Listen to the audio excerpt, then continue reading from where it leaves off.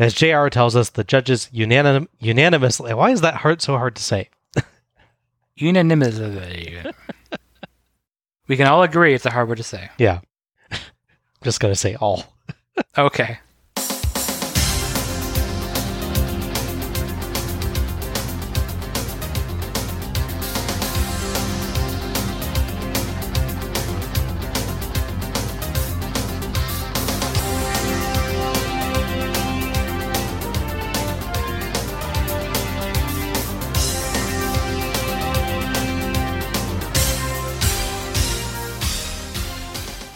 Hello everyone, and welcome to Let's Go to the Ring, where we take a look at the good old days, and not so good old days, of World Championship Wrestling series by series. I'm your host, Bob Moore, and I'm joined by the man who won the most Bunkhouse Stampede matches in the cursed month of January, after every other competitor suffered an accidental injury and had to withdraw, Alec Bridget. It's a proud achievement for me, and you can't prove it because there's no video evidence, so if I say I won more, you can't prove that either. Whatever number I say is correct. I can't disprove that, you're right. Exactly. How's it going tonight, Al? Good, how are you? I'm doing okay. The quarantine drags on, but we're all doing okay with it. Good. Nights like this help, I think. Absolutely. Tonight, we're starting our new series. Starrcade took us all the way from 1983 through 2000, right up close to the end of the company. For our second series, we've gone for something short and, at least hopefully, sweet. Wrestle War. The Wrestle War series is a short one, covering only 4 pay-per-views from 1989 through 1992. But it takes place in a period of significant change for the company. In fact, Wrestle War is sandwiched right between 2 major events in the history of WCW. In 1988, the year before the start of this series, Jim Crockett Promotions folds, and WCW rises in its place. All hail Ted Turner. And in 1993, the year after the end of the series, WCW leaves the NWA for good, leading, of course, to the infamous WCW International World Heavyweight Championship debacle. That was a great title, though, to be fair. All 4 people that ever held it were very proud. I'm sure they were. Mm-hmm. They were internationally renowned. Yes. And the W in WCW definitely doesn't stand for world. No. Yeah. The Wrestle War series actually heralds the decline of that relationship, being held under the NWA name in the first 2 years, 1989 and 1990, and simply held under the WCW name in the latter 2 years, 1991 and 1992. There's another interesting even split on this series, too. The first and fourth shows were held in May, and the second and third in February. That's random. Yeah, that's very interesting, isn't it? In 1990, the May slot is taken by Capital Combat. We will definitely get to that one eventually. Well, see, I understand why they bumped it. You gotta make room for that. Yes. And Super Brawl 1 takes that slot in 1991, only to trade places with Wrestle War in 1992 to give Super Brawl 2 February and Wrestle War May. Yeah, that's weird, yeah. Yeah.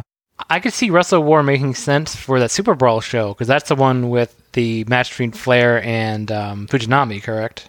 Yes. Which is technically a war between, New Japan and WCW? That is true. That would have been an appropriate title. That's too logical for WCW. I realize that now. So this is clearly a time of transition, with the company trying to figure out its identity and how it wants things to work going forward. It'll be interesting to see if that comes through on the shows themselves. Tonight, we'll take our first look at the series, with Wrestle War 89, Music City Showdown. Wrestle War 89 was held on May 7th, 1989, at the Nashville Municipal Auditorium in Nashville, Tennessee, in front of 5,200 fans, of which 4,000 paid. This is actually the 4th show that we've seen in this arena. Starrcade's 94, 95, and 96 were held in this same building, with 8,200, 8,200, and 9,030 attending respectively. Depending on the arrangement, it looks like the Nashville Municipal Auditorium can hold around 8,000 to 9,500 people. So while the Starcades do a fair job of filling it up, with this show we're only a bit over half full. Yeah, it definitely feels like it. On the pay-per-view front, it's a sunnier picture. WrestleWar 89 received 150,000 pay-per-view buys, more than Starcade 88 and tied with Starcade 89, although the debuting Halloween Havoc will be the star of WCW's 1989 with 215,000. So, a new company, a new show. How will WrestleWar establish itself as a series? Let's go to the ring. We opened with a video set to country music. It just shows pictures of the various participants tonight, including Sting, the Iron Sheik, Ric Flair, Lex Luger, and the Oak Ridge Boys. The last, sadly, were just performing the national anthem and apparently held a mini-concert at some point during the evening, though that's not in the network version of the show. Based on WCW's track record, I assume they paid them $1 million for that. Host Jim Ross and Bob Caudle welcome us to the show and say that this is a night that they've been waiting for. We have 9 matches, and 5 of them are championship matches. Caudle says that the odds favor at least some of the championships changing hands tonight. JR throws to ring announcer Gary Capetta, who introduces the Oak Ridge Boys to do a pretty nice version of the national anthem. Yeah. Good bass voice on the one guy, and one had an amazing sparkly bolo tie. That like purple one he had. Oh, yeah. I don't know. I look for sparkly things on wrestling shows. It's my thing. Sting has conditioned you for that. Yeah, pretty much. Sting and Flair got me looking. Oh, yeah. JR says the Oak Ridge Boys will be in concert later in the evening, so apparently it really was a mid-show sometime. Yeah, I'm a little confused by that because there's points in the show where I swear they talk about this being in the afternoon. I just think of wrestling shows as being a nighttime thing. It would make sense if they were doing that because of the concert as well. Mm-hmm. From what I understand, it was like a 7 or 8 song concert. Yeah. So, while that is a mini concert, it's not tremendously mini. That's still probably talking a half hour to an hour. True. They do actually point out later in the show exactly where the concert would take place. So I'll try and remember to point that out when we get to it. Okay. JR also says that there's been a change in one match's stipulation. The U.S. tag title match is no longer hair versus hair, and the NWA board said that Eddie Gilbert and Kevin Sullivan have to settle their personal differences on their own time, not in a title match. Sorry, have they ever watched professional wrestling? Right? JR throws to a video package building up the night's matches, notable really only for the fact that they've oddly chosen to call Michael P.S. Hayes Mike P.S. Hayes. I've just never seen him called Mike. That was strange. All his friends call him Mike, so, you know. And then it's time for our first match, which, as the video package tells us, is the Great Muta versus the Junkyard Dog. Our referee for this match is Nick Patrick. So there's not direct storyline for these two interacting. The storyline is really just the setup of Great Muta. So they brought him in. He's been beating up jobbers on the TV shows building up to this. And there's a interesting bit on Paulie Dangerously's talk show where he's talking to Gary Hart, who's Great Muta's manager.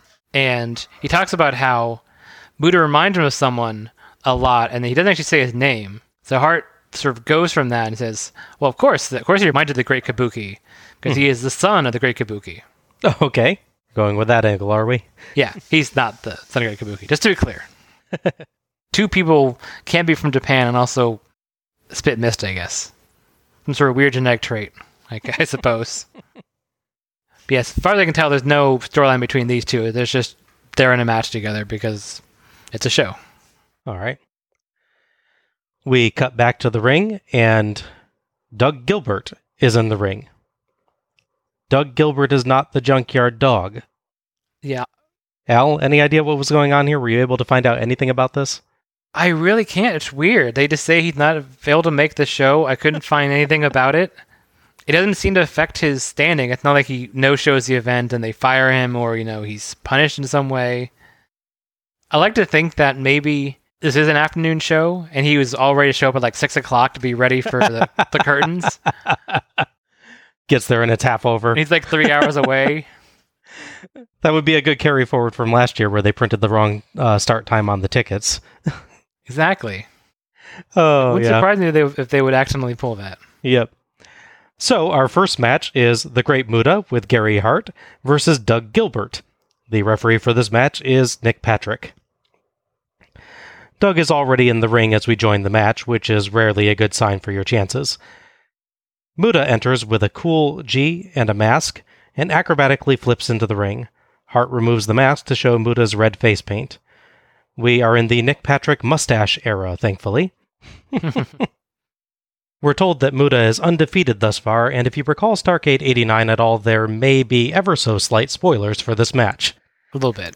Also, if you recall that Muta is facing Doug Gilbert, there may be ever so slight spoilers for this match. If you're from a very specific part of a very specific state, he's a big star to you. Yeah. I'm not from there, though. Yeah, me neither. No. Doug attacks Muta during his ceremonial pose, so Muta knocks him flat with a kick, and I seriously thought that was going to be it right there. Would have been great, actually. I would have.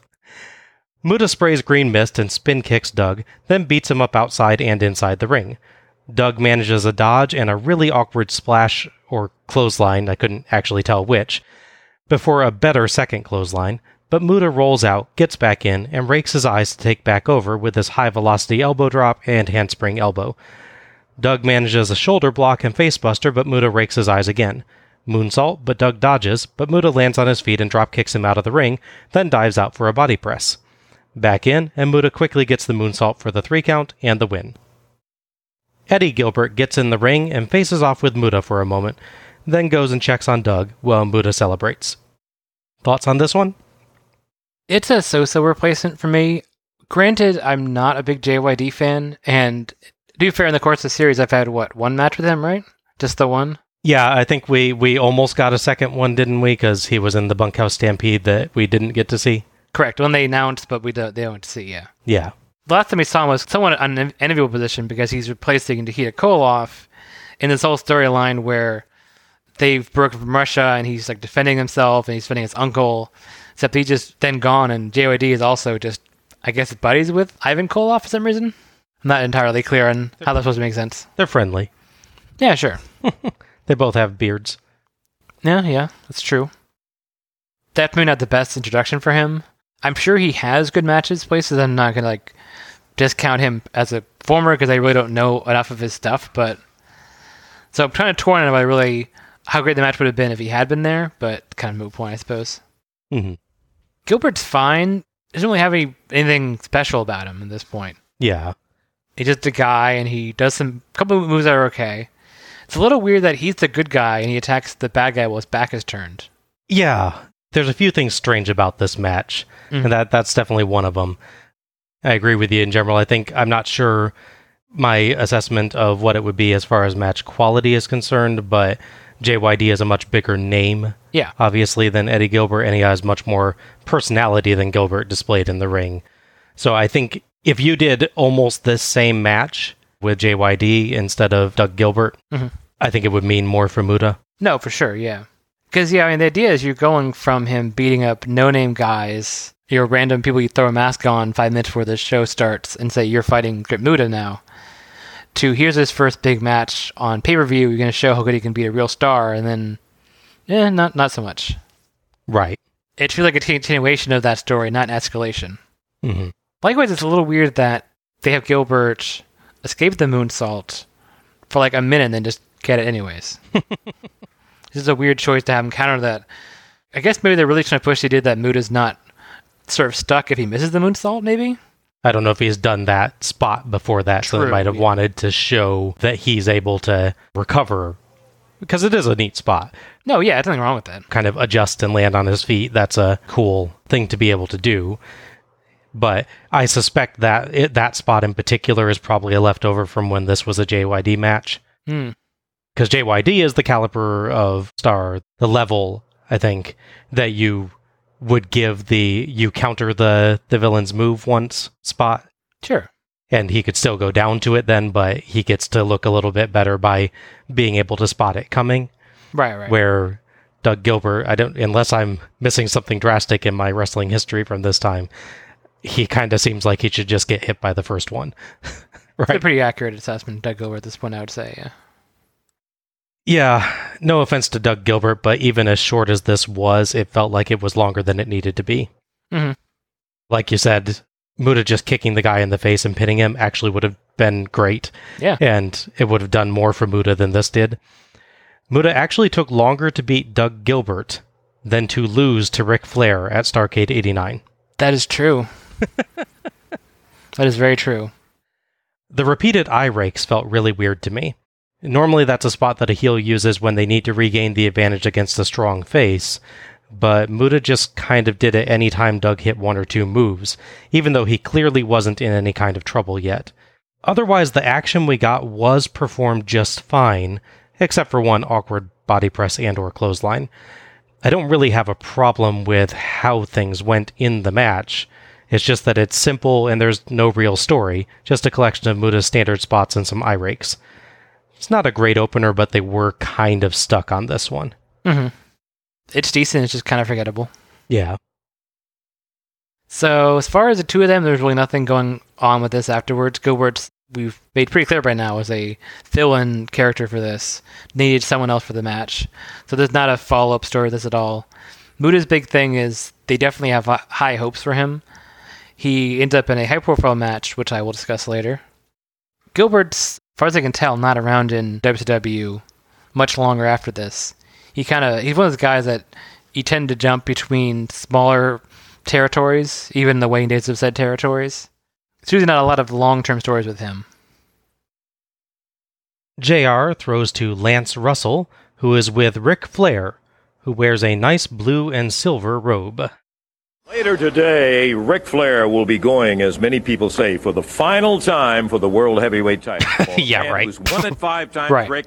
How does this extra pressure affect you? But what it tells me, Lance Russell, is today, I've got the style and profile like never before. Steamboat, let me go on record as telling the whole world you are the greatest wrestler on the face of this earth. But, pal, today, right here, you gotta beat Ric Flair one more time.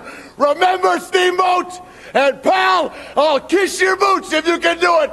But to be the man, you gotta beat the man. And I'm saying, right here in Nashville, Tennessee, pal, I'm the man. Ric Flair and Steamboat, you're gonna be mine!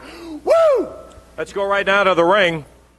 That's not the name of the show, Lance. Get it right. He's new, Bob. He's new. I thought this was a perfectly good Flair promo. It's not his wildest, but it hits all the right notes, builds up the importance of the match, and has great energy. As always, I appreciate how hard Flair works to build up his opponent, calling Steamboat the greatest wrestler on the face of the earth. Flair's one of those guys that just gets how to build up his opponent while building himself up. Because he knows that if you build up a guy and then you beat him, you look stronger for doing that. Right. It's amazing how wrestlers don't get that sometimes. It is surprising. Considering how full of himself his character tends to be, it's always a neat twist how genuine the praise he hands out always sounds, too. That's true, yeah. It's that one noble trait, even in his more villainous periods, that he appreciates a rival. I can see that, yeah. He needs someone to challenge him, yeah. I think my only issue with this one is that it doesn't seem to build to angry, sort of yelling Flair. It just immediately begins at that. Yeah. I guess you can say he's excited. It's a really important match against someone that he's had a rivalry with, so maybe he doesn't need any build. Yeah, I can see that. It's less impactful when it goes right to it like that. Yeah. He goes 0 to 60 in about a negative tenth of a second, right? So Pretty much, yeah. Our second match is Hacksaw Butch Reed versus Ranger Ross. The referee for this match is Byron Scott. Second match in a row, there's really not a direct story here between these two people, as far as I can be able to tell. Ross's background kind of interesting. He is a legit Army guy. His first feud is against the Iron Sheik. They have a match on the Clash Champions before this show. Oh, okay. Now, if you want to see that match, a little hard because it's one of the 3 matches that's cut for some reason on the network version of that Clash of Champions. Oh, interesting.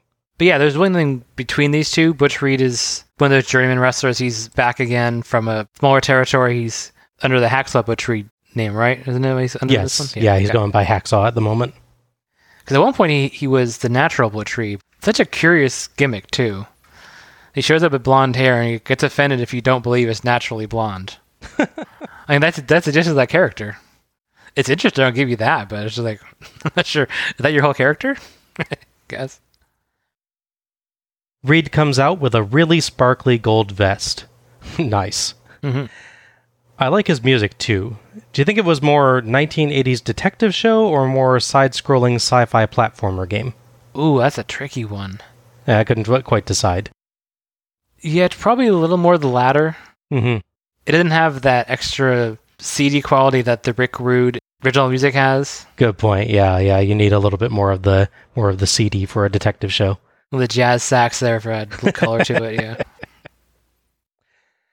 Ranger Ross comes out with the flag and an Armed Forces color guard. JR builds up Ranger Ross's legitimate military history. Like you said, he's an actual Army Ranger who became a pro wrestler, much like Perry Saturn. Mm-hmm. I just realized that that's Jim Ross building up Ranger Ross. That's true. Caudle also builds up Ross's military experience, but does note Reed's power advantage before adding that Ross's military training will mean that he can deal with hard hits. Some really good analysis by Caudle there to explain the characters, I thought. Yeah, I can see that. Ross does a little hip swiveling dance and wards Reed off with a quick kick. Anytime Ross tries to match Reed's power, Reed easily pushes him away, so Ross uses his speed and agility to take Reed to the mat for some headlocks. JR and Caudle have a good discussion about Ross neutralizing Reed's power as long as he can keep him down, but also point out Reed's surprising speed on a leapfrog spot. Reed gets free of the headlocks and surprises Ross with a clothesline to counter a corner whip as Teddy Long appears at ringside, taking notes. JR mentions that Long was fired by the NWA, and Caudle points out that Long has a visitor's pass. I do wonder why the visitor's pass allows you to walk at ringside during a match, though. Right? Yeah. I mean, I guess it is a visitor's pass, not a ticket. No, yeah, it's a distinction, but you don't see anyone else walking up there. Yeah. Reed gets 2 off a swinging neckbreaker as I spot a guy wearing a full trench coat and wide-brimmed hat to a wrestling show. That cannot be a comfortable way to watch the show. Oh my gosh. Makes you wonder what he's up to. It's just like, what is going on with you? Reed uses big strikes, including a somewhat awkward half-knee strike, half-kick, a body slam, and multiple elbow drops to get another 2 count, and grabs a rear chin lock for a while, intermittently using the ropes. Ross briefly gets free, but Reed pulls his tights to take him back into the hold until the ref eventually catches Reed using the ropes and forces a break. Ross evades a clothesline and gets a cool takeover throw to counter a headlock before hitting several martial artsy strikes and drop kicks to send Reed out. Ross leaps over the top rope and just kind of lands next to Reed and punches him. Yeah. Missed opportunity there. This is a weird move, yeah. I totally expected him to at least like come down with a fist drop or something, but yeah, no such luck. I can see that, or you jump down and that's where you get countered. Like you jump down, he clotheslines you or kicks you or something. Yeah. Back in, but Reed sneaks in a kick as Ross climbs in and suplexes Ross in, then goes up top. Ross slowly gets up and turns, and Reed, after a noticeable pause that Ross belatedly covers by acting dazed, hits a diving shoulder block for the 3 count and the win. Thoughts on this one? It's a decent showcase for both of them, I thought. Ross doesn't have a lot of character. I mean, he tries a little bit there, like the jump is nice, and little bits where he starts showing off are nice, but he never has that certain extra special thing for me. And obviously, this is early in his career, so you could have 10 matches and have a really good one, so I'm not judging the whole character from this one performance, obviously. Yeah. Butch Reed kind of the same way. I liked his heel work in this one, I thought. He does a good job. Like that they point out in commentary, even though he is stronger, he still uses shortcuts to basically make it easier to get advantage. Yeah. He actually could, with his strength, for instance, pull Ross over out of a hold he's in, but he decides to grab his hair or pull the trunks. Mm-hmm. Didn't have to, just because it's easier and more fun, I guess. Yeah, I think the announcers did a terrific job getting across some elements of the characters on this match. They had some very good discussions about that point and others. I think Ross did a good job with his sort of flashier offense, because the match definitely needs that. Mm-hmm. You have the strong heel who wants to put you in holes and just sort of knock you down and slow things down. So when the big moments come, they have to actually be impactful. So you have a match like this with someone like Rey Mysterio, for instance. You get the nice ebb and flow of the match because it's slowed down and then suddenly speeds up. But you get someone who's, say, not nearly that fast. It's slow and boring, and then it's faster but also not interesting. It's a nuanced thing you have to do. You can't be control and doing arm locks and headlocks and leg locks for too long, or you just get boring. You can tell them the greatest story in the world, but if no one's awake, it doesn't matter. Yeah, fair point. With Ross, there's a lot there, I think, in theory, could be built up with him. He's definitely got a good start for his character. I'm curious to see watching the shows where it goes. Reed overall, obviously, is seen as stronger. No accidental pun intended there, as far as booking goes. Because they definitely book him to control the match, which makes you feel like maybe that's because he's calling the match. That's why it's sort of easier to do that. Put him in a hold and you discuss what you can do in the next match and then go forward from there. Because Ross is pretty neat at all this. Yeah. You did joke about that. There's a bit of a delay there when Ross should have known the clothesline's coming, but he still can't get out of the way. Very slight mistiming. It's just enough to be noticeable. It's not like a major pause. Oh, no. But it's enough that we're like, oh, he was supposed to jump or he wasn't supposed to be up yet. One of those things happened. Exactly, yeah.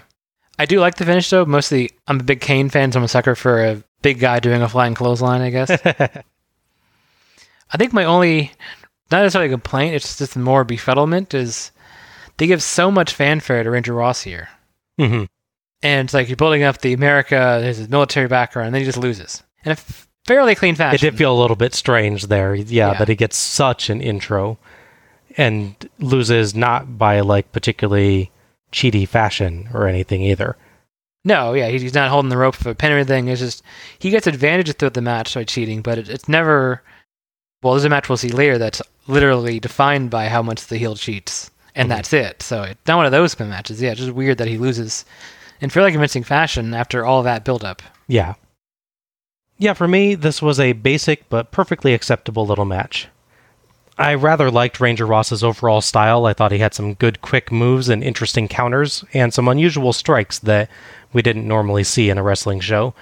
And he manages some good personality in the midst of it. I agree with you that he doesn't have it fully developed, but you can definitely see like the things he's trying out for his character. Mm-hmm. I could have done with a bit longer from this one to get more of a feel for Ross's style. I did feel like there were kind of a lot of holds for quite a short match, though they mostly kept them quick, and given Ross is new, that kind of makes sense that would be what Reed is calling the next spot and letting him know what to do. This lasts about 7 minutes, though, and it feels like it has spots that you'd expect to see in one going around 10 to 12, if that makes any sense. No, I can see that, yeah. It feels like there's the outline of a pretty good match here, but without much filled in. But what we get is performed well, aside from the slightly mistimed ending. And both guys came out of this looking pretty good, and built up in the ways that they needed to be built up. That said, this feels like a TV match, not a pay-per-view match. It's quick and largely forgettable, but fine. Again, good work by the announcers on it. Yeah, we're 2 for 2 on matches, like you're saying, that don't feel like they're built up to be this thing I should be paying money to see necessarily. Right. And the first one, you can excuse them a little bit because that was supposed to be a different match. Sure. But this one was clearly the plan, so they really probably should have done something a little bigger with it in order to make it kind of pay-per-view worthy. But I don't begrudge the new guy getting a tryout on a pay-per-view either, so... No, I don't necessarily mind that. I think it's still strong overall than the last match, because it feels more like a match, because it gets the length for it, but it's nothing special still. So here's a question for you. Okay. We've had a few military-themed guys in this run so far. We had Sergeant Buddy Lee Parker. Yep. From that great match with Cactus Jack. And of course we had the Misfits in action. Yes. Including, just have to mention, General Hugh G. Rection. Yeah. Where does Ranger Ross fit in that ranking for you so far? Golly, those are the only military ones we've seen so far? That's the only thing I can think of. Yeah, it seems right. I think, Gal, I don't want to insult Parker because he did a good job in that match. Actually, he did a very good job in that match. It's just you didn't really get to see anything of him other than crawling to the ring and getting pinned. No, yeah. So I guess I'd probably put the current Ranger Ross right in the middle because I think Rection, horrible name aside, is a perfectly good performer and has more of his performance style developed. Ross, I think, could be better than him given time to develop. Okay, fair enough. Now, if we're able to count Perry Saturn, because they do mention his military background on the show, then Perry Saturn's at the top of the list easy. Oh, for sure, yeah.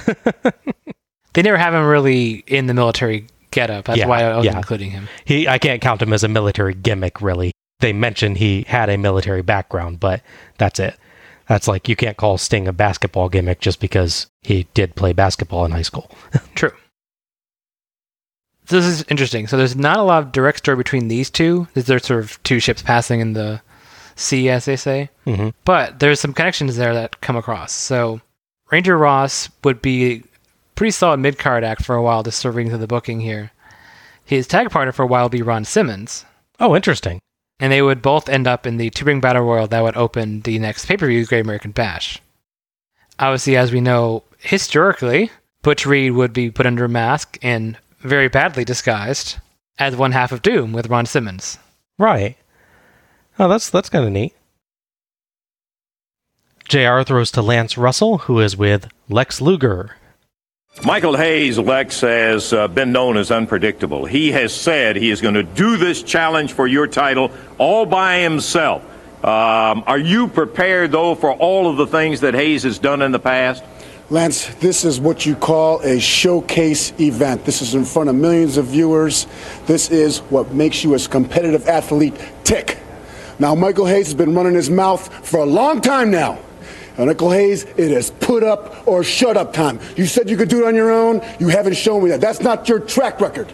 Well, this is your opportunity in front of millions of viewers to show everybody that you got what it takes to win this U.S. Heavyweight Championship. And Michael Hayes, this means more to me than anything in this world. It means a lot to a lot of fans who I represent, who I feel I represent. And Michael Hayes, I don't think you got what it takes to take what I got.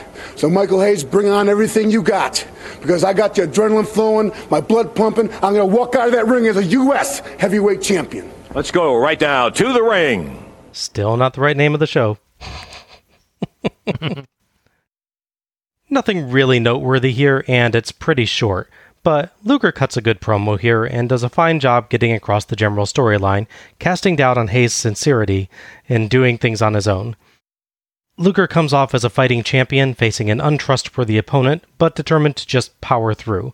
So this did what it needed to do, and I did really like the line, "I don't think you've got what it takes to take what I've got." Yeah, he does seem a little confused as to whether or not he represents people in America. Yes, I noticed that too. That's his biggest... He's like, that I represent, and then he's like, oh, maybe that's going too far. Yeah, Luger's never been a bad promo, he's just sometimes an awkward promo. Yeah. It's never natural, I would say. Yeah, he will do a decent performance on it most of the time, but it sounds like a performance. Yeah. Where other people will make it sound more legitimate. He sounds more scripted. That's fair, yeah. But he does a perfectly good job of bringing out the right emotions and gets the right sound for it overall and the right feeling for it overall, but he doesn't quite get it to that level of naturalness that other performers will get it to. No, absolutely. Luger cutting a promo sounds pretty much like what I would probably sound like cutting a promo. Yeah. You didn't have to agree that fast. I mean, no, you're great. It's all right. I do like Lex's current state of hair at this point. He is very feathered. Yes. Yes, it is. Our third match is Captain Redneck, Dick Murdoch, versus Bob Orton Jr. with Gary Hart in a bull rope match. Referee for this one is Nick Patrick. A note first. Mm-hmm. Multiple wrestlers from this general time period have accused Dick Murdoch of being a member of the KKK, including The Rock's dad, Rocky Johnson, who in fact spoke about being legitimately attacked by Murdoch in the ring and having to knock him out to defend himself.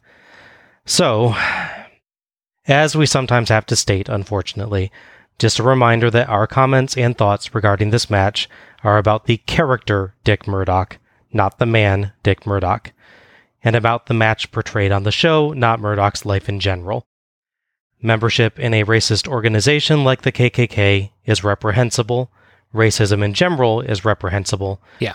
And our current times show the price our society as a whole, and African Americans in particular, have paid and continue to pay because of racism. Black Lives Matter. There you go. Back to the show. Bob Orton Jr. at this point, or I'm supposed to call him Bob Orton because they make a line about him not being Jr. anymore later. But Bob Orton Jr., he's, again, one of those guys I talk about, they go back and forth between companies. With him, it tended to be he'd go to the WWF for a while, then he'd go somewhere else, then come back there again. He was definitely to and fro with them for quite a bit. Mm-hmm.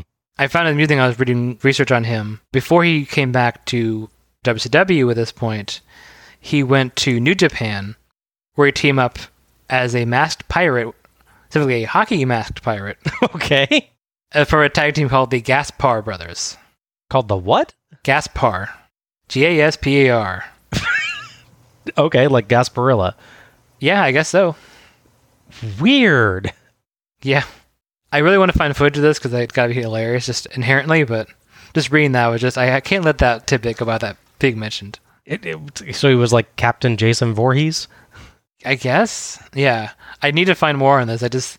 I read that and I had to write that down before I forget about it. That's strange. Oh, and that's rather appropriate. I don't think we mentioned, but Doug Gilbert actually plays like a ripoff of Freddy Krueger in the ring in New Japan or something. In New Japan and other territories as well. Smoky Mountain Wrestling, he was Nightmare Freddy. Yes, yeah. Actually, funny, I read up on that. 1996, WWF was doing cross motion with the USWA. They had their mini invasion storyline going with them, among other terrible things. They had a match on USWA television, like a battle royale, determine who would get to be in the 1996 Royal Rumble match that year as part of that cross motion. Mm-hmm. It was actually won by Doug Gilbert in his Nightmare Freddy character. He would show up on the 1996 Royal Rumble as Doug Gilbert. Because Vince is now to be sued. Right, yeah. Vince being much smarter about copyright than other wrestling companies. Yes. I would bet that if he showed up for World War III instead on WCW, he would totally be the Nightmare Freddy character still. Oh, yeah, I would think so. Orton came back from that interesting stint to go right back in a feud with Dick Murdoch, who I can't find full confirmation of this, but it feels like they're trying to use him as a replacement Dusty Rhodes. Am I the one that sees that? Kind of, just from the general look they're having him go for. Mm-hmm. It's the timing is what makes me think that. Mm-hmm. Because right off that Starrcade, right, where Dusty is told not to bleed, and he does anyway, and they fire him. And then suddenly, Dick Murdoch's here, dressing like Dusty, acting like Dusty, doing bull matches, hitting people with his boot. Yep. That's not to say Dusty invented all those things, but the timing is way too coincidental for me. Yeah, I can see that, definitely. The fans were like, we want Dusty Rhodes. And they're like, well, here's Dusty Rhodes without the H. Is he the RC Cola version of Dusty Rhodes? Yeah, I think that makes sense. Basically, the story behind these two fighting is they both don't like each other, so they would constantly interfere in each other's matches.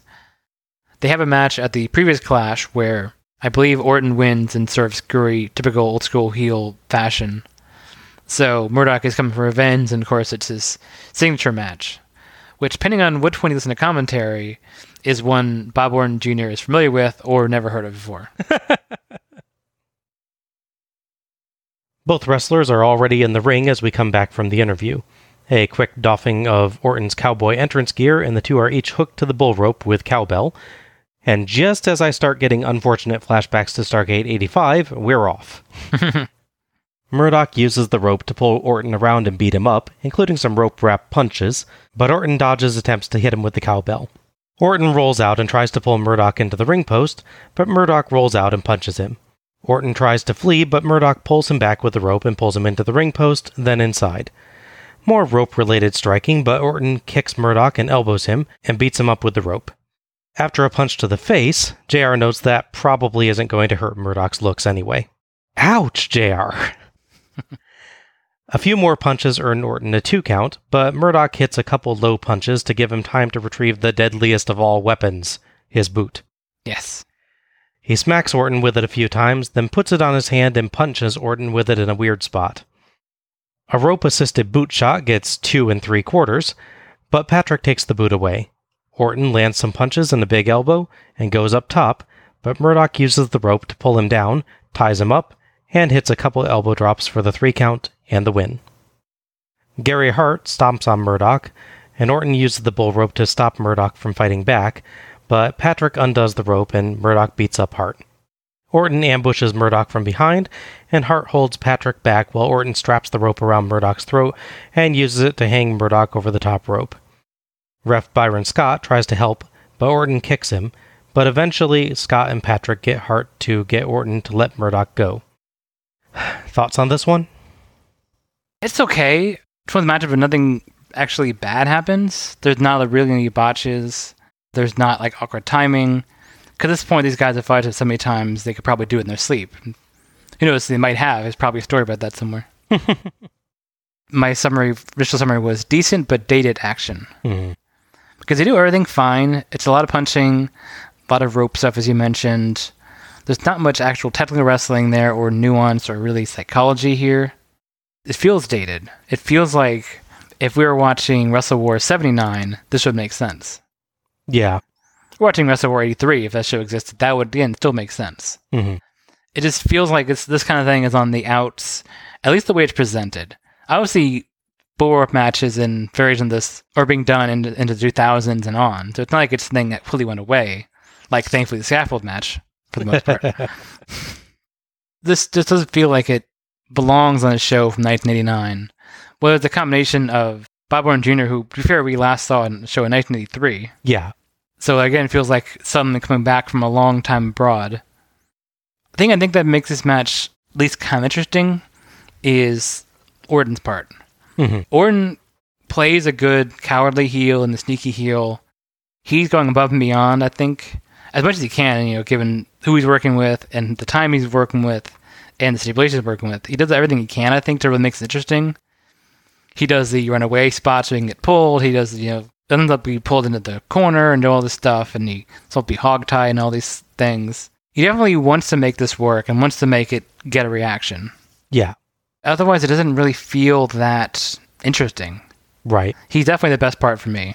I'll give him a little point for at least making the rope really crucial to the finish, the whole tying his legs up. And, yeah. Although hitting the elbow drop is kind of weird. He hits 2 of them, right? Yeah. 2 elbow drops for the 3 count. I could see one, like you a big elbow drop, but just a weird elbow drop, then I'm not, he's not down enough yet. And then do it again. Okay, now he's down. 2's a weird number. If it had done a third one, I would have been okay with it. It goes back around, but 2 is just weird. Yeah, I think I'm of a similar view to you. I didn't really like this one. Thought it wasn't very good, but Orton has enough character to make some of this work just through his reactions. There's just not very much to this beyond basic strikes. The only part where it tries to get creative is by using the boot in a fashion that still makes no real sense to me. Mm-hmm. The match didn't feel very heated, more cartoonish if anything, which made the post-match brutality a real shock. It's a similar post-match to Piper versus Valentine. Mm-hmm. But in that match, it felt like it fit in with the violence and aggression we'd just seen, where in this one, it felt really unearned. Yeah, I see that. It's like they had a match here and a much more violent match planned later, but just decided to skip all that and graft the ending of the violent match onto the basic match they had here, and it doesn't fit. Yeah. I think this one, maybe through Orton's general heroics and his reactions and selling and everything, I think ends up a little bit better than the Starrcade 85 bull rope match. Not the manager one, which I actually liked, but you didn't. But the lead up to that, what was it? Ron Bass versus Black Bart, I think. I have to remind myself, it's been a while. yeah, it's been a while. Anyway, that match was plain dull, like the entire time. But then, for me, at least turned things around a bit with J.J. Dillon getting in there.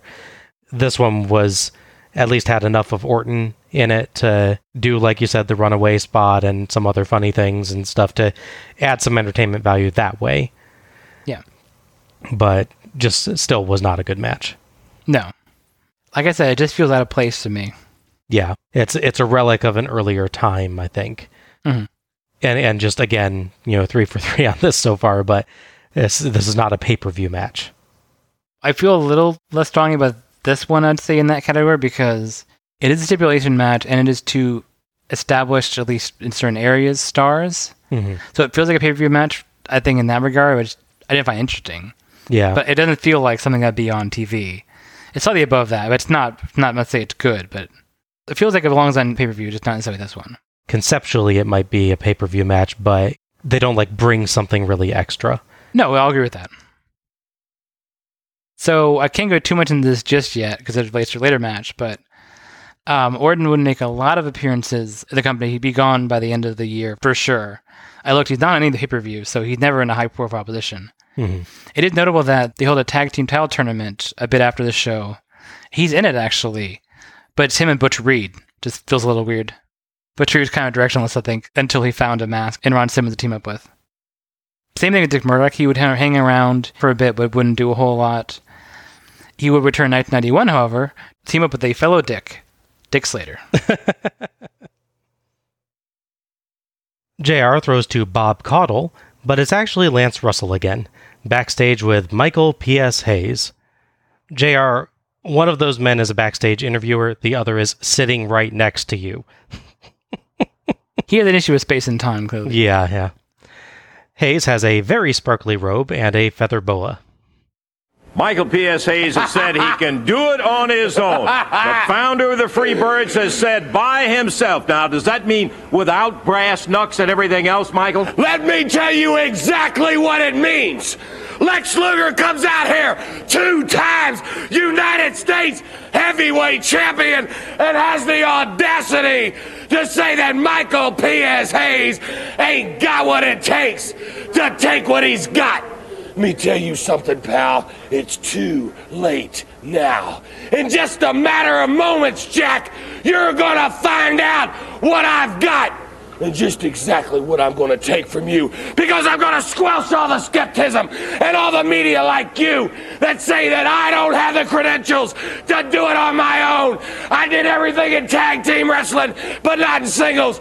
Today you'll see no Terry Gordy, no Buddy Roberts, just Michael P.S. Hayes. And remember this, Lex Luger, if it wasn't for people like you, there wouldn't be people like me. And now, back to the ring.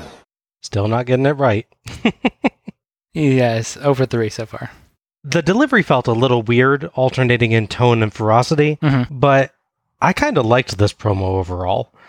Hayes comes off as angry and slighted and determined to prove himself to his naysayers, but also had a touch of disingenuousness, where you couldn't quite tell if it was all for real or just a cover. I think that worked well to give the story a bit of intrigue. Will Hayes really face Luger one-on-one, or does he have something up his sparkly sleeves? I kind of liked his ending line, too, though I can't really explain what it means. Yeah, I was going to say, what does that mean exactly? I don't know, but it's it sounds profound. It does, yeah. But yeah, I kind of liked it. I thought it fit well with the aggrieved feel of the rest of the promo, kind of a, everything I do to you is your fault. Sure. And I also liked that Hayes clearly was listening to Lex Luger's promo, because he quotes back that same line. Yeah. Though, to be fair, you could have heard Lex prepping for that promo Yes. for the last 2 weeks before the show in his locker room. Have you noticed nobody ever really answers Lance Russell's questions, though? That's true. He opens every one of these promos with a question. Nobody actually gives him an answer to what he asks. It's funny, because, I make a point of him actually listening, and then he's clearly not listening to someone else. Yeah. Our fourth match is the Samoan SWAT team, Fatu and Samu, with Paul E. Dangerously, versus the Dynamic Dudes, Johnny Ace and Shane Douglas, with skateboards they will never ever ride, despite carrying them out for every entrance ever. Yes. The referee for this match is Tommy Young. So if you recall the Starrcade episode that precedes this one, in far of actual chronology, not our chronology, that is, you'll note that Paulie Dangerously brought back the original Midnight Express to get back at Jim Cornette and kick them out and show he's better and all that. As I mentioned before, that doesn't really work out, because one of them leaves before the big blow-off match. Oh, right. It's just Jack Victor wearing a mask as another previous Midnight Express member that I've never mentioned before. So that one didn't work. So his new plan is to bring in the Samoan SWAT team. They actually do take them out at the clash building up to this, so they have some credentials, as he sort of mentions. Yes. As far as Dynamic Dudes, they have wrestled some matches on TV, but this is like their official, like, big coming out debut show. So a lot of that in this show. Yeah. For better or for worse. So I do have a question about the Samoan SWAT team. Okay. So, obviously, I think most people know this, SWAT stands for Special Weapons and Tactics. Yes. So what special weapons and tactics do the Samoan SWAT team have? Headbutts. I'm sorry, I think you understand what the S in SWAT stands for. They all have that. I think people just like to say SWAT team, but don't actually think about what SWAT actually means. Yeah. It's also funny, too, as a side note, that you often see the Samoan SWAT team's name shortened to the SST. Yes. Which is extra confusing because you're shorting an acronym into an acronym. That's true. It actually would be the SSWATT. Yes. SWAT. Yes. 2 S's and 2 T's. It kind of works, actually. It actually kind of does, yeah. But it's just funny seeing the SST. I'm like, wait, the middle part's an acronym. That makes no sense. Yeah, that's true. It's like my least favorite thing in the world, recursive acronyms. Where the first letter of the acronym is the acronym. Oh, yeah. I just hate that. Dangerously introduces the Samoan SWAT team as the team that destroyed the Midnight Express. It's funny to hear Paul Heyman basically doing the Brock Lesnar kind of intro even here. Yeah, it's true. The Dynamic Dudes entrance is just so awkward, with them just kind of clutching the skateboards by their rear axles and holding them up in a way no skateboarder has ever held a skateboard ever. Mm-hmm. The dudes wield their skateboards to face off against the SWAT team, but thankfully things calm down before it can come to blows. I guess the Dynamic Dudes had the special weapons this time. That's true. I kind of wish, given that they were going to ride them anyways, they would have brought like gimmick skateboards. Yeah, so you could at least break them. I'm sure the skateboard is second only to the boot in deadliness as a weapon. Oh no, I meant the idea that the Samoans would take and break them to show how tough they were. Yeah. It would do nothing to them. The fact that Johnny Ace is Road Warrior Animal's brother just blows my mind. Yeah. I cannot see it at all. Well, people often forget, too, there is a third brother as well. Oh, yeah? Yeah, he never made it as big as the other two, but from what I've seen him, you can tell he definitely is the Road Warrior Animal's brother. They're both big, huge guys. He would often wrestle in various territories as the Terminator. Oh, okay. To give you an idea of what he looked like. There's a third one so you verify that they should look like this, and there's Johnny Ace. Who looks and sounds like Super Dave. Caudle has a very poorly thought out line about the Samoan SWAT team that I will not repeat here. Unfortunately, the insulting commentary about this team, albeit in different configuration, was not confined to Starrcade 89. That's true. Caudle's attempt to sell us on the dudes being cool young folks who like all the cool young folk things all you cool young folks do is wonderfully laughable, though. Yes. Insert Steve Buscemi meme. Yes. Ace starts against Fatu as the crowd hurls abuse at Dangerously. Fatu no-sells an early facebuster, but Ace bravely stomps on his bare foot and body slams him. Our hero. Then slams Samu, too, when he runs in. I will admit that he made the slams look pretty easy considering the SWAT team's size, though. No, that's true, yeah. Samu tries a strike at Douglas, but Douglas fights him off. Tag to Douglas, and he evades Fatu and drop kicks him from behind despite Dangerously's best attempts to warn Fatu, who tags Samu. Samu starts off strong with hard blows, but Douglas gets a victory roll, oddly not holding on for a pin attempt, and he and Ace tag in and out, working Samu's arm, until Samu tags Fatu, and catapults Ace right into a Fatu sidekick in a nice spot. JR's commentary also gets rather questionable for a bit as the SWAT team double stomps Ace. Fatu and Samu tag in and out using hard strikes, neck holds, and choking, and hurling Ace to the mat anytime he tries to get some offense in. JR tells us the Oak Ridge Boys concert comes after this match. Oh, there you go. Fatu and Samu cut Ace off from his corner so he can't tag, and get 2 counts off a side slam, power slam, and a wishbone of all things. Yeah, it was weird. When Samu gets Ace in a Boston Crab, dangerously grabs a mic to tell Johnny he's as useless as a woman from Nashville. Okay? It's very specific, but also a very vague insult. Yeah. It's just like, I need something to make the crowd boo me. Johnny finally manages a flip and tags Douglas, who runs wild on Fatu and Samu with dropkicks until Samu gets tired of that and clotheslines the heck out of him. Fatu splashes Douglas off the top rope for 2 9/10, but Ace saves. Fatu tries to slam Douglas, but Ace dropkicks Douglas into Fatu for the 3 count and the win. The crowd goes actually wild for that one, as Caudle has another unfortunate line about the SWAT team. Thoughts on this one? It's okay. It's one of those ones where I think there's good energy to it that sort of compensates for a lot of things, like the commentary, among other things. They get by on it being fast and action happening, even if it's not the most exciting. There's always something happening, basically. Yeah. The dudes are obviously not very believable characters.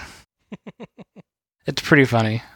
There's a vignette building them up. I can't remember if it's before this or after. I saw it for the research where they show them like at a surf shop, looking at like neon shorts and bright shirts and surfboards and everything. Well, they put like surf guitar in the background, and it's so forced. It'd be great if they were there trying to buy skateboards. Well, it's a board and it's surface. I think my biggest disappointment is that we don't see Johnny Ace do the Ace Crusher. So I really wanted a comparison between that and the Diamond Cutter. True. Yeah. He is the inventor of that move. Yep. People often forget that. He's got one thing for him. I think that compensates for the most part of being part of the Dynamic Dudes. Yeah, no, yeah. Giving us a move that led to the Diamond Cutter, I think, is a pretty good contribution. Yeah. But I really wanted him to do it so I could see like, how it matched up, but it just didn't get anything. Instead, they get the most vicious of all moves, the super roll-up and counter pin. Yeah. The booking is kind of weird here, too, because the Samoans take out a big team like the Midnight Express. I guess it's them going to come up because they're too confident that they can beat the dudes. I guess that's the story, but it feels too early, I think, in that story to have them lose. Yeah. You need to build them with threats. I can see the idea of like, okay, we just gave them the rub by having them beat the Midnight Express. Now we can use that to build up the Dynamic Dudes, but they maybe rush it a little bit. Yeah, that's my take on it. You could have taken a few more months to build the Samoan SWAT team up further, and then use them to build up somebody new. Exactly, yeah. This is one of the ones that's interesting, because we talked about matches before that feel like they're in the wrong time period. This is one where it feels like they're trying to get ahead of things. This is them predicting what they think the 9s are going to be like. They just get it so wrong. Yeah. So it's them trying to be prescient and sort of getting ahead of it and go, let's be hip for the kids. And it's somehow worse when you try that. Yeah, true. But it's got they're probably dangerously yelling at people, so that's always good. Yeah. And his 15 to 20 pound cell phone. Yeah, commentary aside, this was all right. Sure. The Samoan SWAT team have some good, hard-hitting moves, and the dudes did a fair enough job getting the crowd into it with a fast-paced opening. The match keeps moving pretty well, like you said, and while it never really goes beyond being a basic tag formula match, it's at least a perfectly acceptable example of one. I liked how they handled the hot tag and the ending in general. Shane's flurry of offense only succeeds in making Samu angry enough to just knock his head into the 4th row. That was a great clothesline. But the dropkick spot is nicely timed, and was pretty surprising here. It's not the first time we've seen something like that, but they just slipped it in very well, and it all flowed pretty smoothly. It would have been slightly better if Douglas did an actual pin instead of just laying there, though. Yeah. It's just sort of an average tag match here, but there's nothing really wrong with it outside of the commentary bits that we've mentioned. So I enjoyed this one. It's one of those things where the Dynamic Dudes are so infamous for how just ridiculous the gimmick is. So you expect it to be like truly terrible anytime they appear. And it's like, oh, they're okay. Yeah, they are perfectly good wrestlers. Yeah. They just have a stupid gimmick. The advantage of neither of them being really known for their character work in this period anyway. I know Shane Douglas gets known for it later on. The advantage of that is that neither of them really tries to be the Dynamic Dudes characters during the match, really. They just fight. So you kind of like see the ridiculous characters when they come out, and then they leave that at the ring apron, go on and just have a perfectly acceptable match. Yeah. They don't like stop to do, the surfer signal or like Right. surf up or anything. They just dress really dumb. Now let's wrestle. This is ironically a match that is drastically improved by the lack of them trying to play their characters. The Samoans would end up as part of the big War Games match that we would have, although oddly not the main event of the next pay-per-view. Great American Bash has a War Games match that doesn't close the show. It's a little weird. Speaking of, on that same show, the Dynamic Dude would face a very tall and sort of scary challenge in the form of the Skyscrapers. Oh, God. So that'd be a pretty match, I'm sure. Not looking forward to that one. After the last Skyscrapers match we saw. All they did was mess everything up, Bob. Come on. It's like 6 or 7 botches in a minute. Yeah. Literally every spot, yeah. JR throws back to Lance Russell, who is with the suit-clad Lou Thesz, suit-clad Pat O'Connor, and tuxedo-clad Terry Funk. Fancy Terry Funk. Yeah. I think it was about 10 seconds after Pat O'Connor was introduced that I suddenly realized that the Pat O'Connor Memorial Tag Team Tournament is at Starrcade 1990. Uh-huh, So yeah. it's only about a year and a half from this show. Yeah. I will say it's at least nice to have a face to go with that. It is, and he doesn't look bad at this point. No. Their treatment of him was very nice on this show, I have to say. Like the former champions, I think they were very respectful, which is nice to see. Mhm. Lou Thesz, O'Connor, and Funk will be the judges for the world title match between Flair and Steamboat. Now, I assume they'll have 2 more judges on standby just in case so that they can ignore. I was going to say, they've kept it to 3 because, that's the only number of votes they can read anyway. Apparently so. It is my pleasure, can I tell you, to be here with 3 great former champions, Lou Thesz, Pat O'Connor, and Terry Funk. I want to ask you some quick questions, gentlemen.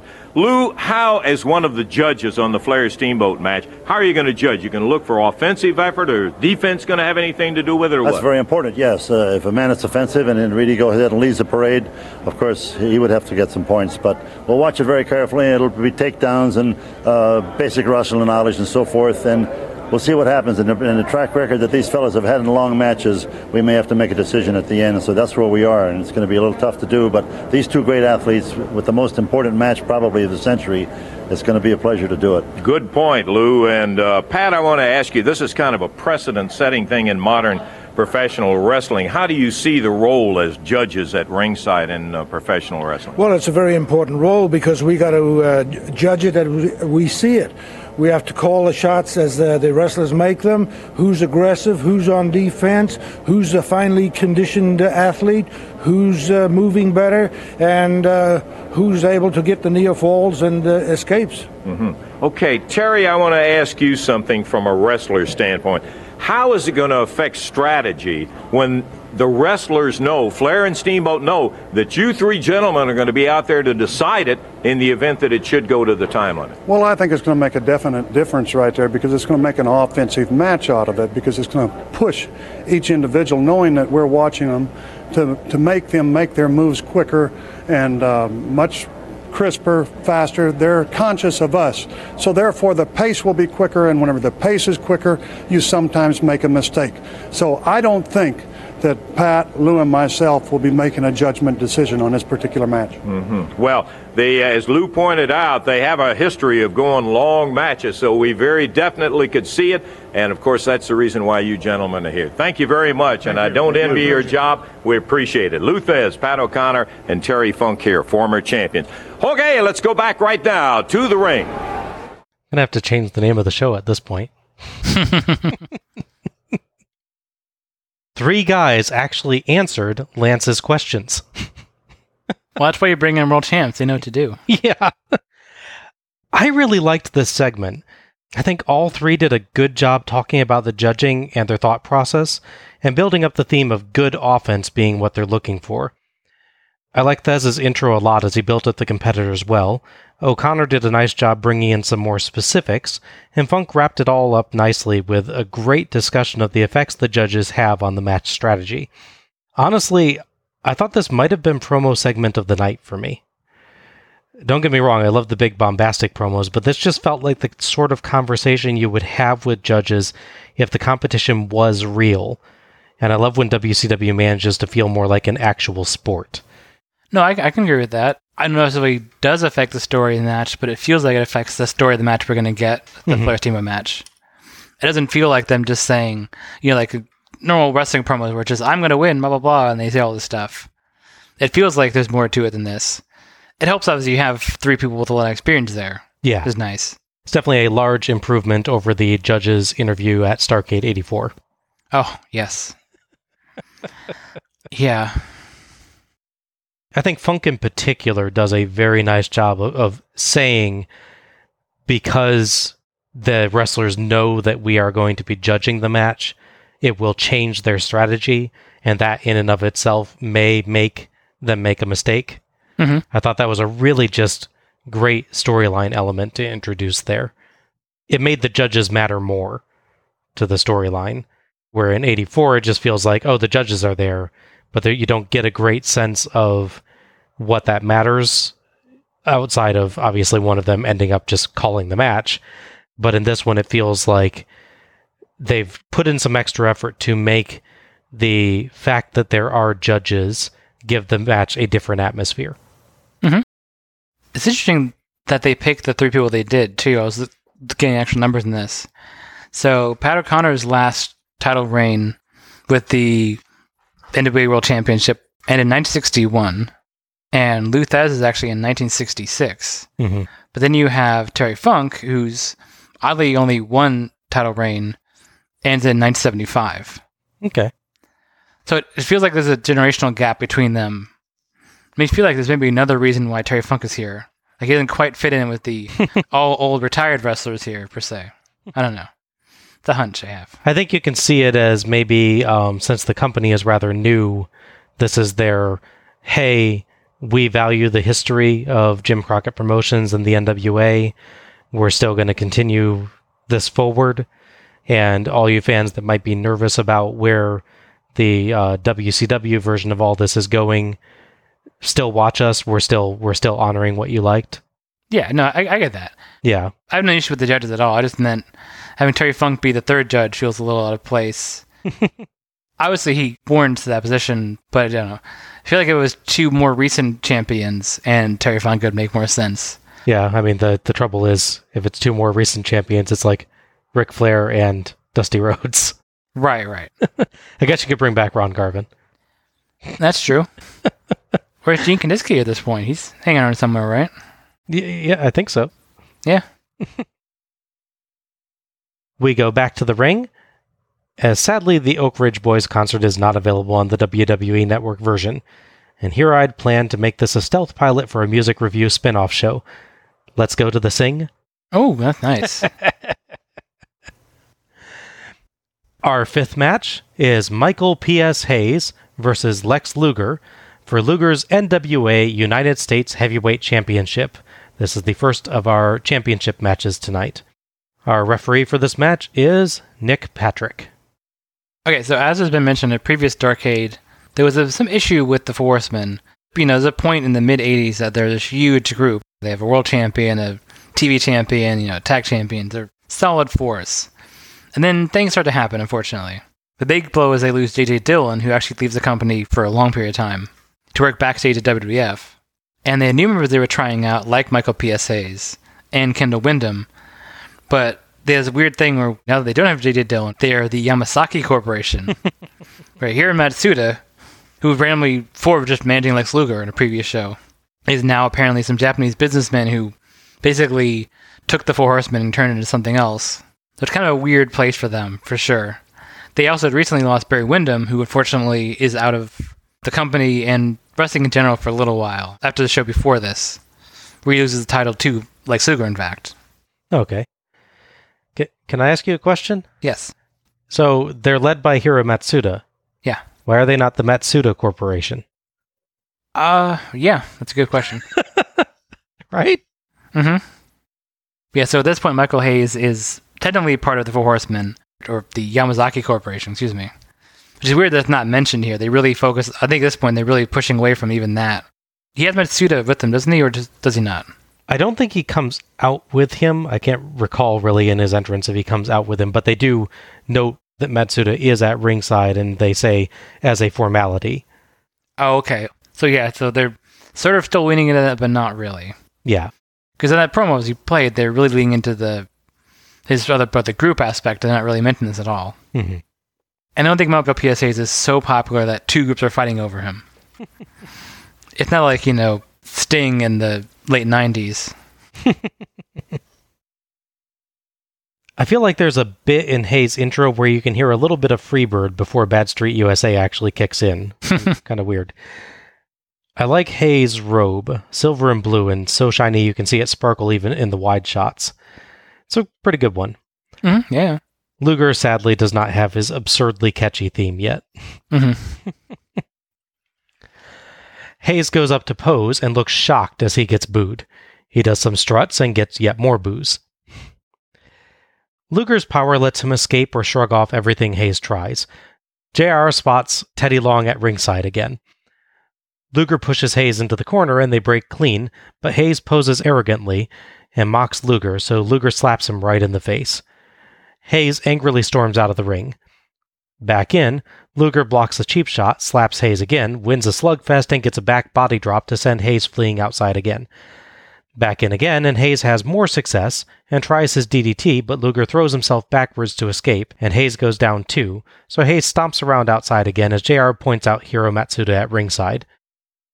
Back in, Hayes is frustrated, and Luger works his arm with wrist locks, an arm drag, and arm bars, using his power to stop any comebacks, including a nice catch on a crossbody into a backbreaker. Hayes gets a clothesline in the corner and confidently walks away, only for Luger to no-sell and slug him when he turns around. That was pretty funny. That was, yeah. Eventually, Luger tries a crossbody. I can't think when I ever saw Luger try that. It's weird, yeah. Hayes dodges it, and Luger spills out over the top rope, so maybe that's why he doesn't normally do it. Hayes rams Luger into the ring post and impresses JR and me by suplexing Luger back into the ring for 2. The crowd chants for Luger, and Hayes is annoyed. Hayes works headlocks and reverse chin locks on Luger and gets 2 counts off a bulldog. Hayes throws Luger outside, and Matsuda finds a chance to throw Luger into the barricade. Back in, Hayes gets more 2 counts off a body slam and an elbow drop, but after some fist drops he takes his time to pose before going back to the chin lock. The ref checks the arm, but Luger keeps it up on the 3rd try and fights free. Hayes tries to ram Luger into the turnbuckle, but Luger rams him into it instead several times and demolishes Hayes, including 3 military presses. He considers throwing Hayes over the ropes, but slams him in the ring instead. Luger tries the torture rack, but Hayes slips behind and nails the DDT in a nice bit. Hayes is too dazed to cover, however. Luger recovers and shoves Hayes to the ropes, but Patrick kind of gets clipped and falls as Luger and Hayes knock heads. Yeah, a little bit. Luger goes down and Hayes falls on the ropes, but Freebird Terry Gordy runs down and shoves him onto Luger as Matsuda wakes up Patrick. Luger gets a foot on the ropes, but Gordy pushes it off as Patrick counts 3, giving Hayes the win. Patrick never even looked at the ropes anyway. Gordy and Matsuda wake Hayes up to celebrate as JR decries Hayes' idea of doing it on his own. The instant replay shows that Nick Patrick was barely touched in that bit, if even touched at all. I guess you just got to go with it at that point, though. He feels sympathy pain is what it is. He's just so caring of a person. Thoughts on this one? That was pretty good, actually. It's weird, because it seems like every show we watch, Luger alternates between face and heel. Yes. And maybe it's just the way we watch these shows, or maybe it's just the way his characters switch. But I don't know, it feels like I just see him less often as a face. I see him more as a heel, for whatever reason. Could be wrong in the actual stat to that. So it's nice seeing him as sort of the strong, powerful babyface here. I don't really like Hayes all that much, just in general. There's something wrong that he does. He never really impressed me all that much. But he does do a good job playing this sort of cocky guy you want to see get beat up. And Luger does admirably oblige, which is nice. Yeah, I think Hayes has always been like right on the edge of me liking his performances, where I feel like he has a lot of personality, but he doesn't always use his character quite right. I think he has the character right, but he doesn't have its interaction with the story always correct, if that makes any sense. No, I think what you mean, yeah. sometimes his character work can slow a match down too much or introduce an element of something a little bit more ridiculous to it than you'd like. But in this match, I think he really nails it. He makes a good foil for Luger, who, while he presses in the ring, he's definitely still trying to find his footing as a strong character. Yeah. As we joked about his promo before, where it's good, but it definitely feels like he's citing a promo and not like speaking from the heart. Right. Yeah, Hayes fills in the, I don't want to say character deficit, because I think Luger does fine, but Luger has a basic character here, and Hayes fills it in with a much larger one. Mm-hmm. That's pretty accurate, yeah. And yeah, definitely, I mean, Hayes does an excellent job of making you want to see Luger punch him in the face. That's true, yeah. It's interesting the way they, as complicated as that finish got too, because it involves like all these people being knocked down and then one guy pushing another guy onto someone else to pin, and the third person waking up the referee, and then all this stuff. It's a lot of moving parts. Mm-hmm. Ultimately, other than Nick Patrick not really being hit and shouldn't really go down, I think it works pretty well. Yeah. I think it's just a thing with Nick Patrick and Lex Luger. He has an issue doing certain spots with Lex Luger, as we'll cover in a later show. Yeah, as for the match, I'm torn a bit. It had good energy and good character work from both, and I liked Hayes pinballing between prideful confidence and insulted frustration, and he interacted very well with the crowd, as did Luger, who did a great job bringing them into his comebacks. Luger looked very strong, and the two turned it up for the ending with fast sequences and a few nice swings of advantage. Like we said, the actual finish is flubbed a little bit in that I think Patrick is just a touch out of position and doesn't get hit how he's supposed to. Mm-hmm. But you can only really tell that on the replay, so maybe think about not playing the replay. Still, they just went with it and it worked well enough and played well with the storyline they'd set up. All that said, the match gets really repetitive in the middle, with repeated wrist locks from Luger and repeated chin locks from Hayes. Yeah. And Luger even escapes those the same way every time. That's true, yeah. I think the match could lose 2 or 3 minutes in the middle and be a lot stronger for it, but they never lose the crowd, and the character work helps to keep this very fun all the same. Yeah. I was going to mention the promo, I feel it's more appropriate here. Okay. So, Luger, with his nice blonde feathered hair, and his natural physique, put that way, be polite, he's at his most He-Man-like, I would say. In this show. You and I were joking about that on the show. Totally looks He-Man. I'll find a nice picture of him from this show and a He-Man figure. It is eerily similar. Yeah, absolutely. Total agreement there. And bear in mind, when I was a kid, I always loved He-Man. I was at the right demo for that. And I have very little memory of this exactly because I was too young. But I remember being somewhere and seeing, like at a mall, I want to say, and there was someone dressing up like He-Man. I remember being very excited as a kid, but I can't, most of that blocked my memory at this point. I don't know why. I think it was just like that. I think I was just too young. You have to be a certain age before you really start getting strong memories. Yeah. But I remember being in a mall and seeing dressed like He-Man.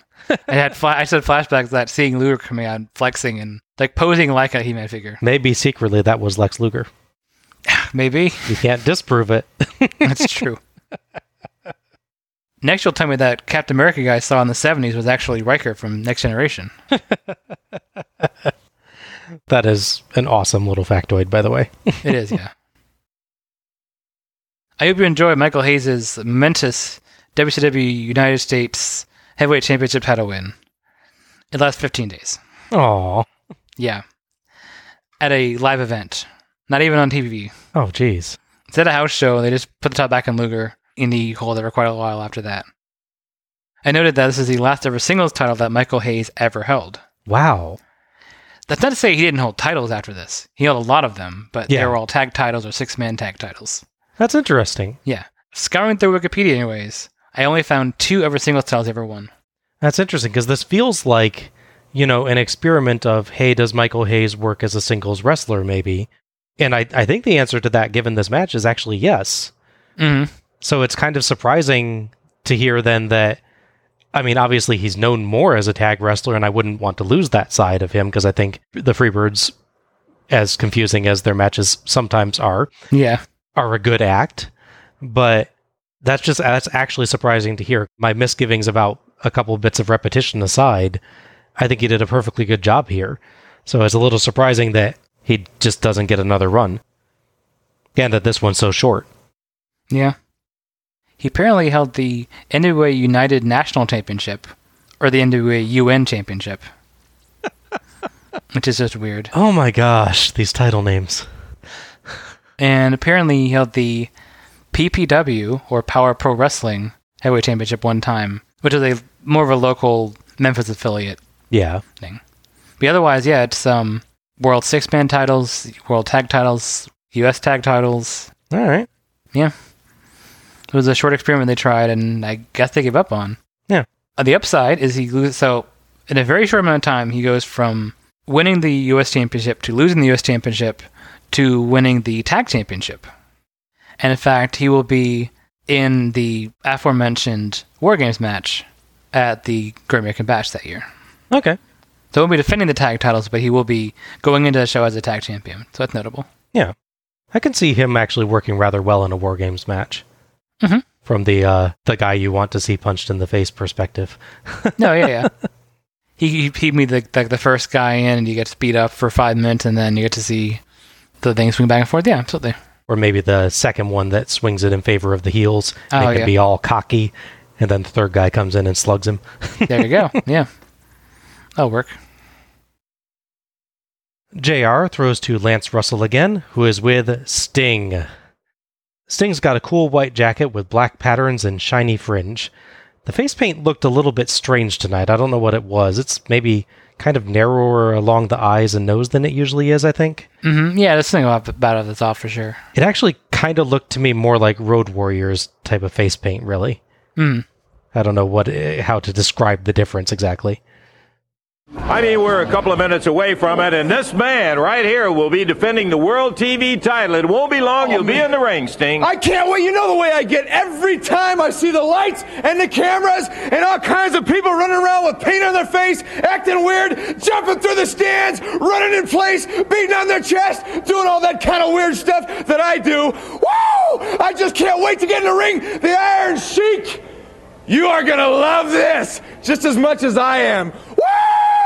Later. Is he ready or is he ready? The Stinger heading to the ring. If we're going to keep up with it, let's go. I gotta say, I'm a little disappointed Lance Russell didn't say the Stinger going to the ringer. That would work. That would work. A missed opportunity. This one was short and a little bit oddly phrased at times. It seems like Sting doesn't quite have his style down yet, pausing and seeming a little unsure of himself during his bit about the fans. But all the same, he's definitely got the energy we're used to seeing from him. It's unpolished, but you can see what he's going to become. Yeah, I can see that for sure. He actually runs off right from the promo to start his entrance, and I loved Lance Russell's reaction to that. It helped build that sense of energy. Oh, yeah. I have to say, Lance Russell is really growing on me as this show goes on, actually. In the early interviews, he seems like just a guy to hold a microphone, but starting with the judge's interview, it feels like there's more interaction Yeah, sure. with him and people he's interviewing. So I'm kind of liking him as an interviewer. Yeah, he has a lot of experience before this in smaller territories, especially in Memphis. He worked a lot with those companies there. Mm-hmm. It is notable with Sam Wikipedia, anyways, that being on NWA TV was his first nationwide exposure, though. Okay. So he was a real big face of Memphis Pro Wrestling, but that was on UHF channels and the like. It wasn't on TBS. Okay. Interesting. Any thoughts on the promo? It was good. I feel like we're at the point where we were talking before about this transition period. We have matches that feel too old and then gimmicks that feel like they're trying to be too new. And this is sort of pulled back the other way. It feels like a Hulk Hogan, Macho Man, Randy Savage promo. Mm-hmm. Just the energy level. And it goes from, 0 to 60 in less than a second. Yes. Everyone seems very amped up backstage. It's like drinking Red Bull and other things to be this excited. I don't know. It's so contagious throughout them. Yeah. With the exception of Luger, who was up all night studying his promo to get it right, so he couldn't party with the guys. I was going to say, the Sting promo feels like a contrast to the Luger one, where the Luger one is delivered fine, but feels a bit mechanical. Yeah. And the Sting one has a couple flubs or uncertainties in it here and there, but is delivered with super energy. For sure, yeah. The Sting one feels legitimate, even if it's not quite as polished. No, absolutely, yeah. I'm looking forward to someone being really calm and serene backstage in a promo, though I don't think I'll get it. Yeah, no, I don't like the look of that in the future. The odds are not in my favor. So, our sixth match is Sting versus the Iron Sheik with Rip Morgan for Sting's NWA World Television Championship. The referee for this match is Byron Scott. So, the Iron Sheik, which is kind of appear out of nowhere, showing up on TV, and he put an open challenge to all the champions. At the time, it was Luger and Steamboat. Yes. Because shortly after his appearance, Sting would actually win the TV title from Mike Rotunda at a TV taping. Curiously, that taping would air on April 1st. So he actually did win it. It's just also on April Fool's Day. As soon as that happens, Iron Sheik sort of shifts his focus immediately to Sting. I really feel like he should have gone after Luger. You know, the whole U.S. championship thing, but I understand why they have the match that they have. It's just funny that it's like, you have a U.S. champion, you have the I Hate America, I want to destroy them, and you don't want to take the U.S. title. Yeah. Feels a little weird. There is an amusing bit, it's about a week before this show. The Iron Sheik comes out, he's going to show off how strong he is. He's challenged Sting to a Persian club challenge. It's the thing where you have to swing those Persian clubs and like show how strong you are. Yeah. Which looks legitimately tough. Yes, I don't know how those things actually are, but it looks tough. Talk about things being before their times or ahead of their times. Sting sort of invents trolling in this segment. He sees the Iron Sheik do the exhibition, looks tough, comes out and says he needs him to do it one more time so he can really get a feel for it, so he can see how he can do it. 'Cause he's never done it before. Mm-hmm. So he gets Iron Sheik to do it again. And then he acts all flustered and he goes, I just need you one more time to show me one more time that you can do it. So he does it the third time. And he's clearly exhausted himself. Whereupon Sting decides to just leave. So yeah, he just trolls him just outright. Oh, man, that's pretty fun. That sarcastic Sting was always deep inside, wasn't he? It really was, yeah. Yeah, it's a weird segment. That sounds great, actually. That sounds awesome. Yeah, it's pretty funny. Yeah. Sting is 100% genuine. He's like, just give me one more time. I think I got it. I'm just going to say one more time. I'll do it. And then he walks off. Yeah. Nice. We cut right to Sting's entrance as Iron Sheik is already in the ring with his Iranian flag and Rip Morgan. A bunch of kids run out with Sting signs, some in face paint, and Sting marches out behind, slapping hands with the crowd as everybody cheers. Nice shot of the happy kids at ringside. Mm-hmm. Iron Sheik yells at Capetta during his intro, making sure Capetta announces that he's a former world champion, which would be a reference to his lone WWF world title run. There are monster cheers for Sting's intro. Mm-hmm.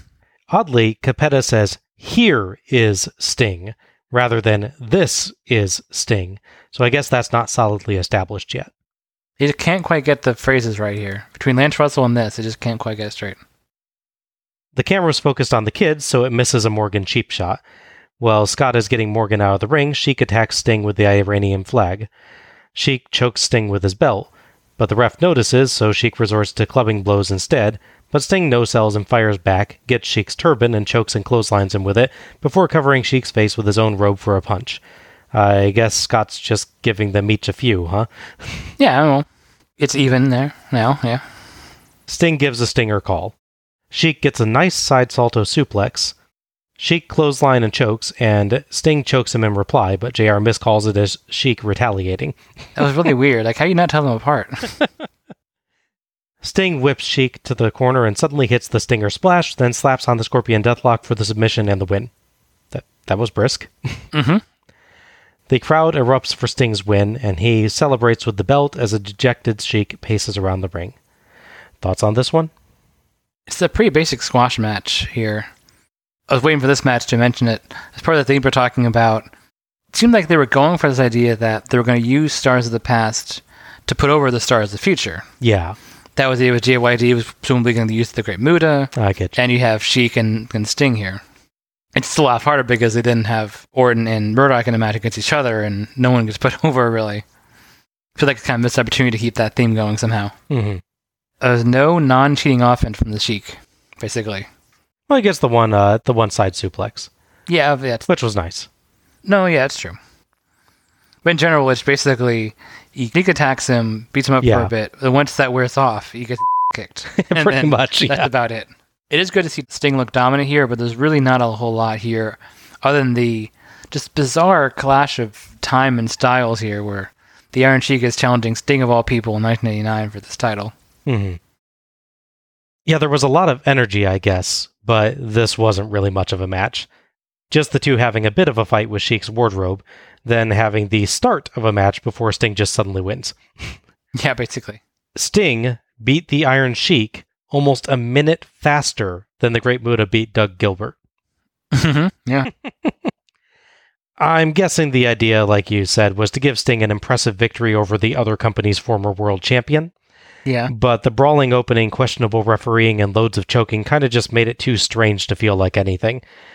I don't really object to the quick win here. I just think they could have restrained themselves to just one flag strike or two minor cheaty things, and then gone right into the match proper, rather than having Sheik and Sting use weapons repeatedly.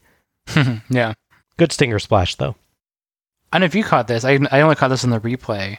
When they're doing the intro for the match, they say the match has a 45-minute time limit. Did not need it. No. And also, that goes against the story that comes much later with the TV title, where it's 15 minutes, and if you don't do it... Yeah. Can you imagine if they kept the 45-minute time limit, how long those shows would be? Well, maybe it actually goes back to that club demonstration, and Sheik earned 15 minutes for the match with each time that he successfully demonstrated the clubs. Oh, that could be. Yeah. I kind of have to comment, I don't want to be too mean, but I have to comment on the Iron Sheik's general look here. It's very strange to me. I'm the only one that sees that.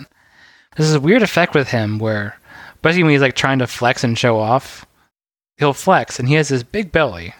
And when he flexes, his abs sort of push through, but you don't see them until he flexes. So it's like they're trying to force their way out the front. It's like the creature's an alien trying to push their way out. It's bizarre. Because he does have abs. He's like just... Yeah, he's not actually in bad shape, but it's just he has an interesting shape. Yes. The visual of abs suddenly appearing and like trying to push their way out the front of his chest is bizarre. Sting would go on to the Great American Bash to challenge Muta. Oh, okay. Yeah, that's the match that Muta has coming up for that. I bet that one's fun. Funny side note with the Iron Sheik, he was signed to a 1-year contract, so he'd be used on TV to put over people like Sting or other people like that. Otherwise, they had no long-term plan for the Iron Sheik. Mm-hmm. He's a name, so you can use him for house shows and certain territories to draw for live events and everything. However, in true WWE fashion, they forgot to make sure to cancel his 1-year contract near the end. So it rolled over to the next month, and now he had a 2-year contract. Oh my gosh. So he got an extra year of pay from this company because someone in accounting didn't go, well, your contract expires on this day. They let it go over like a week past and like, oops. Good for him. Paying him. Good for him. Absolutely. That's hilarious. JR tells us the world title match will be next and throws to Lance Russell, who is with world champion Ricky Steamboat. Steamboat's wearing a red G. The outfit ended up highlighting the big gold belt really well. It looked really cool with that outfit. I can see that, yeah. 3 minutes away from going to the ring in what could be the most important match in the life of Ricky Steamboat. Could we get some final thoughts, Ricky? You know something, Lance? This, without a doubt, is going to be my most important match. Being a world champion these last several weeks has brought a lot of different thoughts to my mind, and the fact that there are a lot of other contenders out there. And that's why that stipulation was put in, Ric Flair's last chance. We've got 3 ex-world champions around the ring acting as judges to eliminate any kind of controversial 1, 2, 3s that might happen when this match ends. But I will say this, Ric Flair, you are probably the greatest of all the world champions ever. Whoever comes out the winner tonight, I will shake your hand, tip my hat. But I will say this, I'm in the best shape of my life. I've heard through the grapevine that you have trained for hours to be in the best shape of yours. Let there be no excuses. Let the reigning world champion come out in this Nashville show. I'll see you there in the squared circle, Flair. Okay, that's it. By golly, I'll tell you, let's follow it right now to the ring for this most important match. That is like the most complicated outro that he's given thus far. It's true. Good promo here from Steamboat. He takes a hard story point for a face, the heel being hit with the last chance stipulation, and nicely explains it as Steamboat being a fighting champion and wanting to give others their shot. He does get a little bit muddled on his explanation of the judges, seeming to say that they're there to judge if a pinfall was appropriate when they're actually there to decide the match if there isn't a pinfall. Yeah. But he turns things around by praising Flair like Flair praised him, making clear his respect for his challenger. Steamboat, as well, really gets it. Flair and Steamboat both worked well to build up each other, and by doing so, elevate their match and give it a really epic feel. Yeah, it's good. It's an interesting balance between the measured and sort of unreal, as we sort of hammered on poor Luger about his promo, and the just shouting and yelling and being really fast and running off. He's not really either of those, because he's very measured, but he feels natural because he's done enough promos. Mm-hmm. It feels like he's speaking from the heart and everything that. He feels determined. Yeah, absolutely. I think he doesn't feel aggressive like some of the other ones or over the top about it, but he feels very determined. Obviously, we're doing an audio show, you can't see the video, but that's the look that he gives off during it as well. It's just very, I'm going to do this. And he doesn't need to shout it or anything. He can say it, and you know that he means what he says. Absolutely. Our 7th match is Ric Flair versus Ricky the Dragon Steamboat for Steamboat's NWA World Heavyweight Championship. The referee for this match is Tommy Young.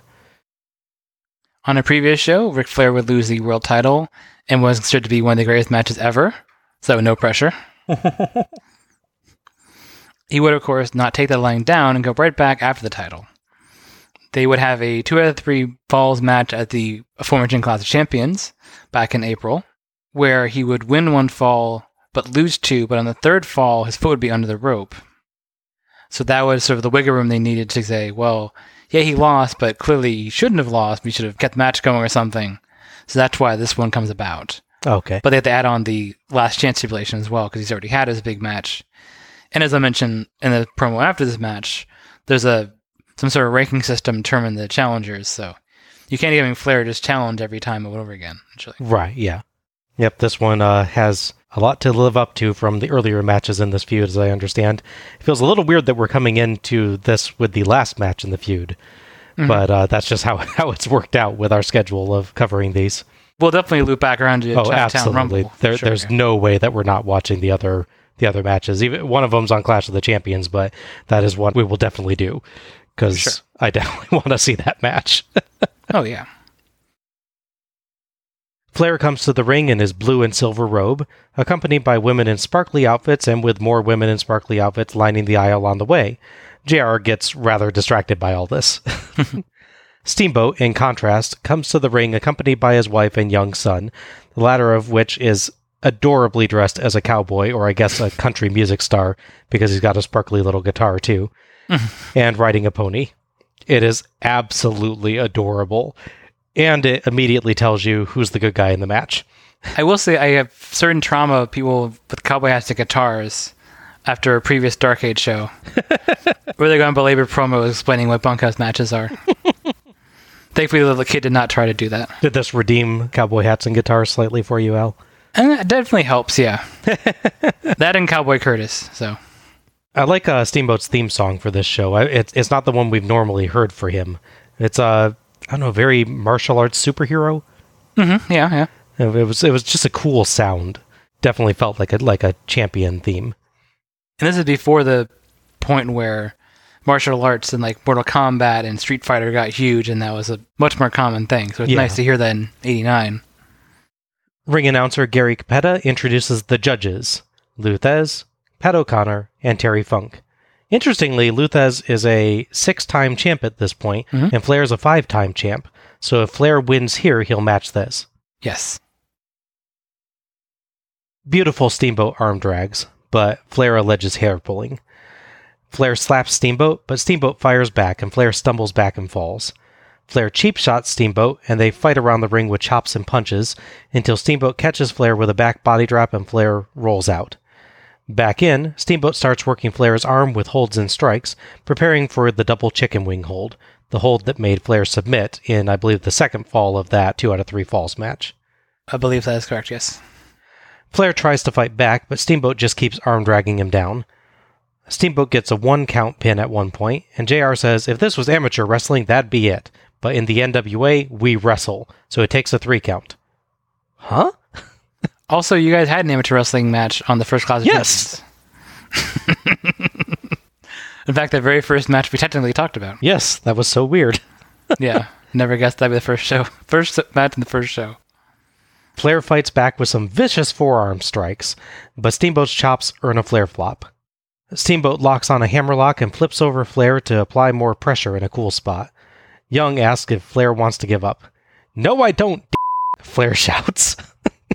A simple no would suffice, mister. Flair scoops Steamboat up on his shoulders with ease and sets him on the top turnbuckle and fakes walking away, but suddenly lunges. But Steamboat leaps over him and drop kicks him out of the ring. Caudle says that Steamboat's ahead in his score. Back in, Steamboat keeps working the arm. Flair hits a cheap shot shoulder block that Steamboat Luger sells.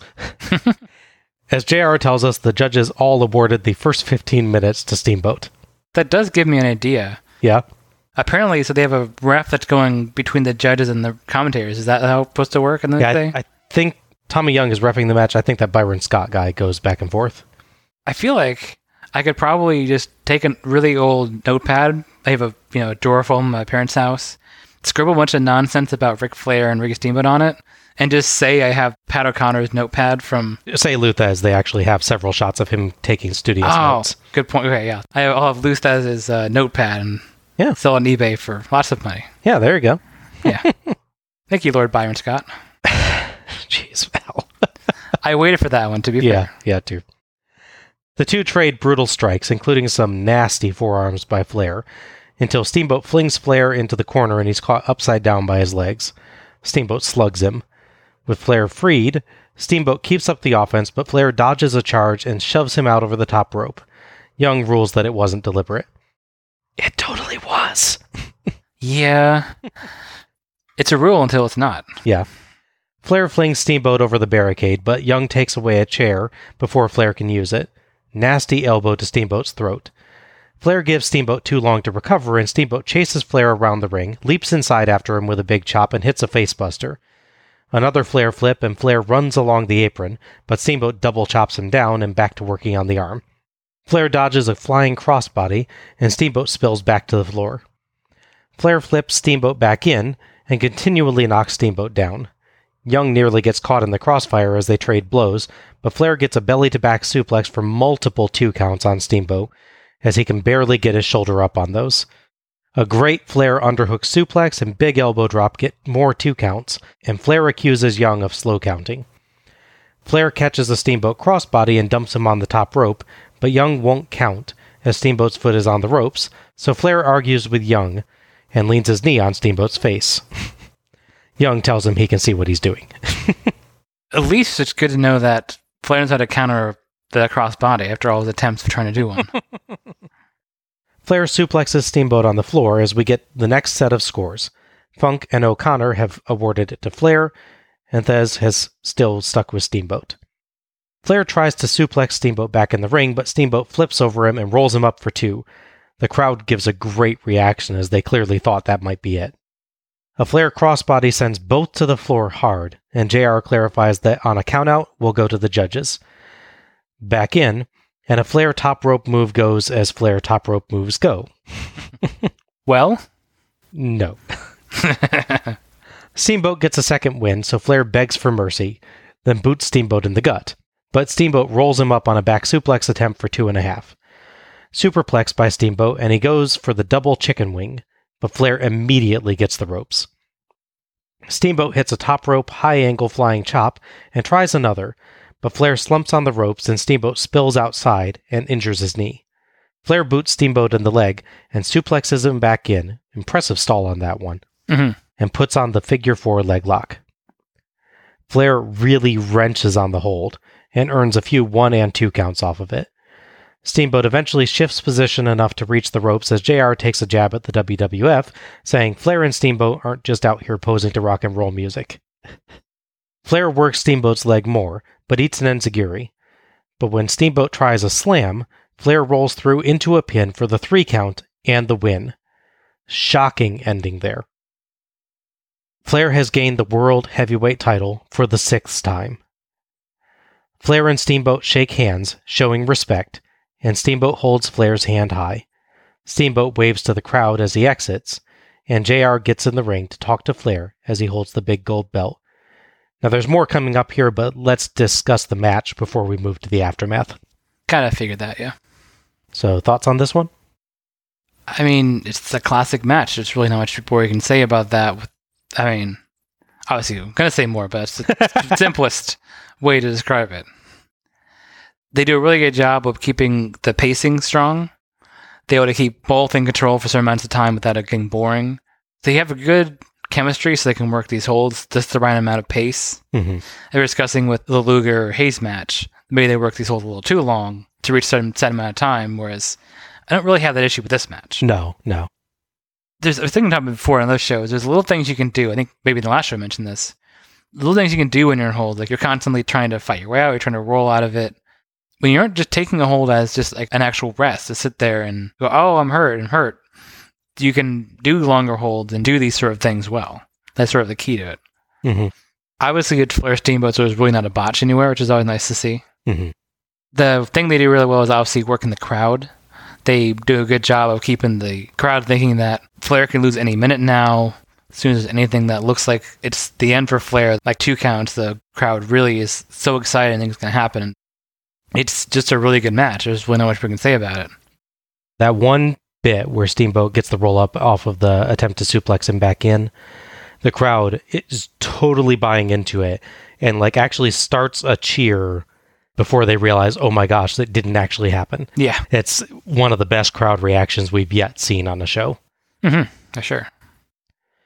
Yeah, I mean, absolutely brilliant match. There's an intensity to this one that is rarely seen. 2 competitors who know each other well and know that they have to fight their hardest to win, amplified by the fact that they know they're being scored and have to keep on offense constantly. That element of the story was used very well. Everything looks like it hurts. The chops send them reeling, they wrench hard on every hold, they crash hard from ring to floor multiple times, and they keep up a fast pace through the entire match, never lingering long in one position. Even on holds, they'll transition between moves often, or wrench on them and really fight to get free. They do get a little repetitive with the arm bars and hammerlocks during one segment, but they're all performed with such ferocity that I never got bored of them. No. And it helps that they're building to a clear point as well, with Steamboat trying to prepare for the way he beat Flair before, only for Flair to be ready for him to try it and find a way to force a break fast. If there's one real flaw, it's that Flair never really goes for Steamboat's leg until it happens to be injured on a fall. Unlike Steamboat, who's working towards his hold for the entire match, Flair seems to maybe luck into his opportunity rather than set it up. At the same time, it totally works, and Flair quickly and viciously works the knee once that opening arrives. I could see you maybe making the case that if this wasn't a fierce, fast-paced match, that he'd have the chance to do that. Mm-hmm. But because Steamboat's constantly getting the pressure on him, constantly hitting him, constantly throwing the ring, he just doesn't have a chance to stop and reset his game plan to work the leg. So when it happens, he goes, oh, great. So that's what I need. Yeah. I can see you also saying, like, Steamboat might be watching for that as well. Right. Yeah, it's just the one thing that I can maybe point as even a little nitpick about this one. I had the same issue with the previous show, the Luger-Flair match. I had the same thing. Flair works the arm and like the neck, and then suddenly he hacks the knee, and then it's like, it's my whole thing the whole time. Like, what? The ending is an absolute shocker. Once they'd each tried their big holds and escaped, I was fully expecting this to go longer, maybe get close to needing the judges. Mm-hmm. It really came fast, right during what felt like a comeback for Steamboat, so it totally caught me off guard. Yeah. But I loved it. Absolutely brilliant match with 2 guys at the top of their game who know exactly what the other can do, telling a story as only they can tell. Exceptional and legendary for a reason. Watching and talking about this match makes me think of matches where I can see what this match did and that one didn't. And some of those little things. But I'm thinking back to, I think it's Starrcade 92, I believe, where it's Muta and Chono. Yes. Which, if you're into technical wrestling, is 100% sound. Oh, yeah. They work all these holds. There's no botches. They do all these things, but there's just no ferocity. There's no intensity to the match. Right. It's just these guys putting each other in holds and fighting a hold, and they never really seem to get energized or angry or anything. Mm-hmm.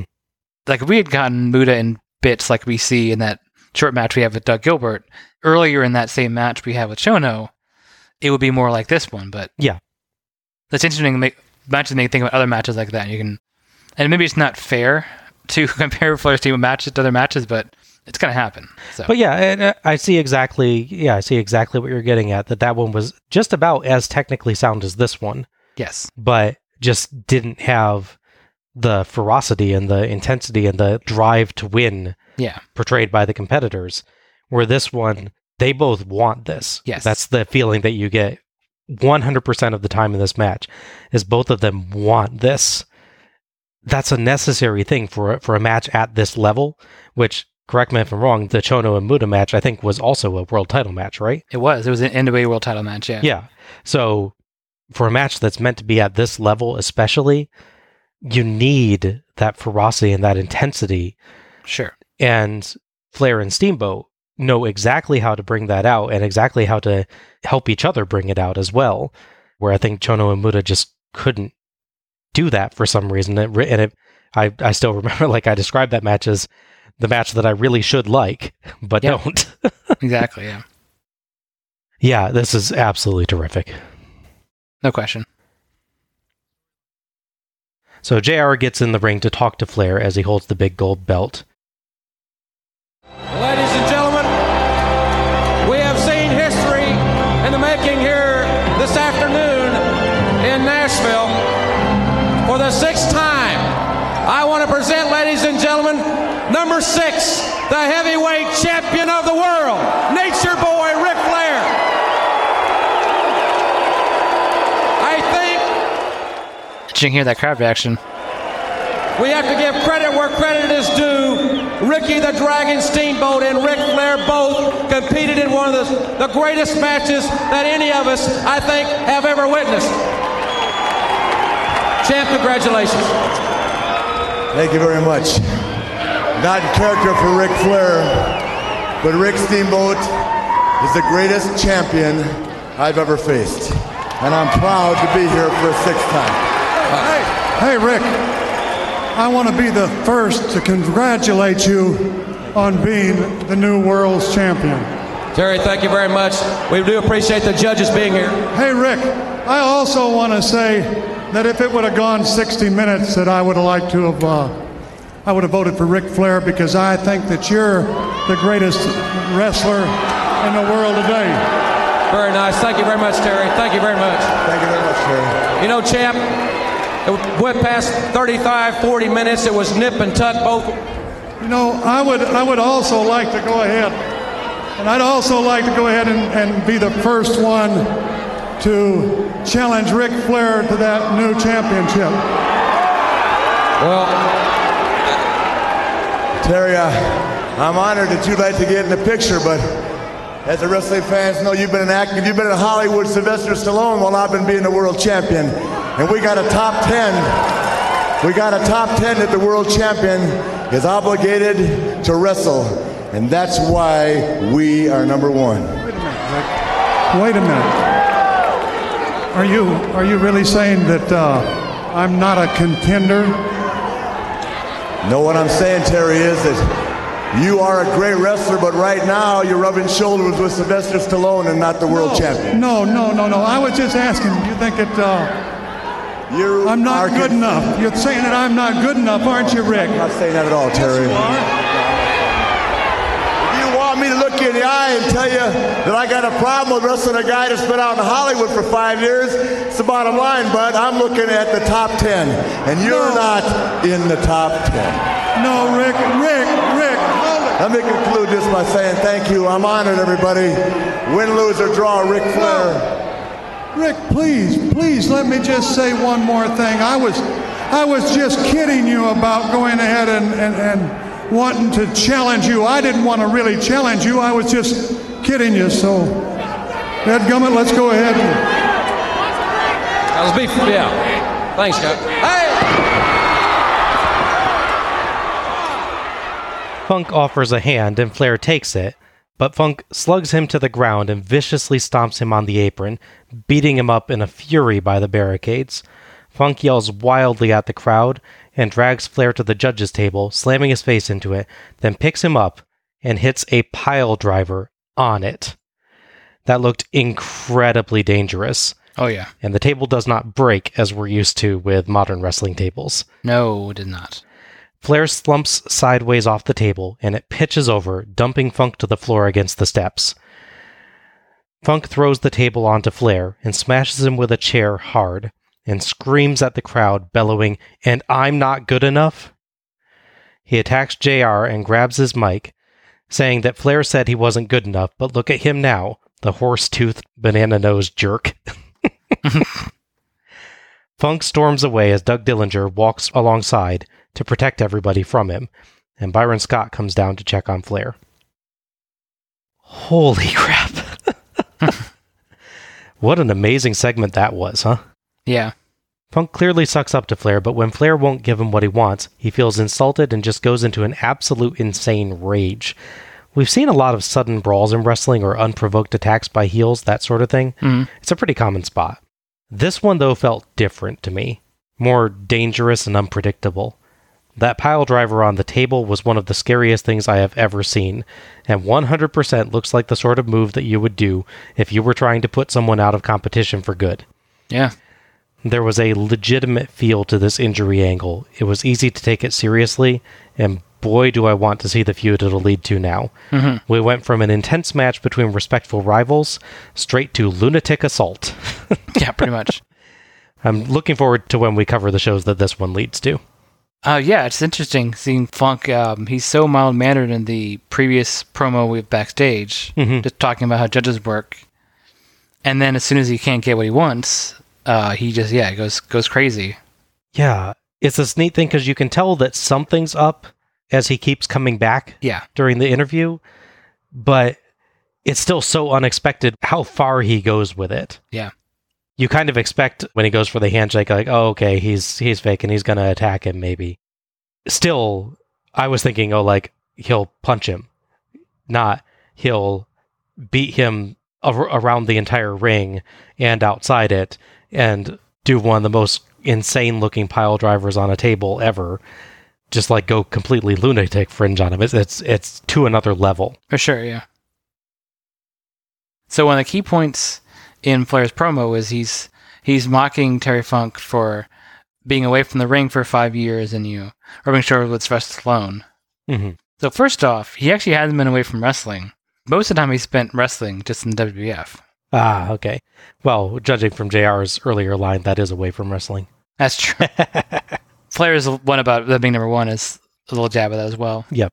However, he did have some Hollywood work, scouring the IMDb pages, some interesting stuff.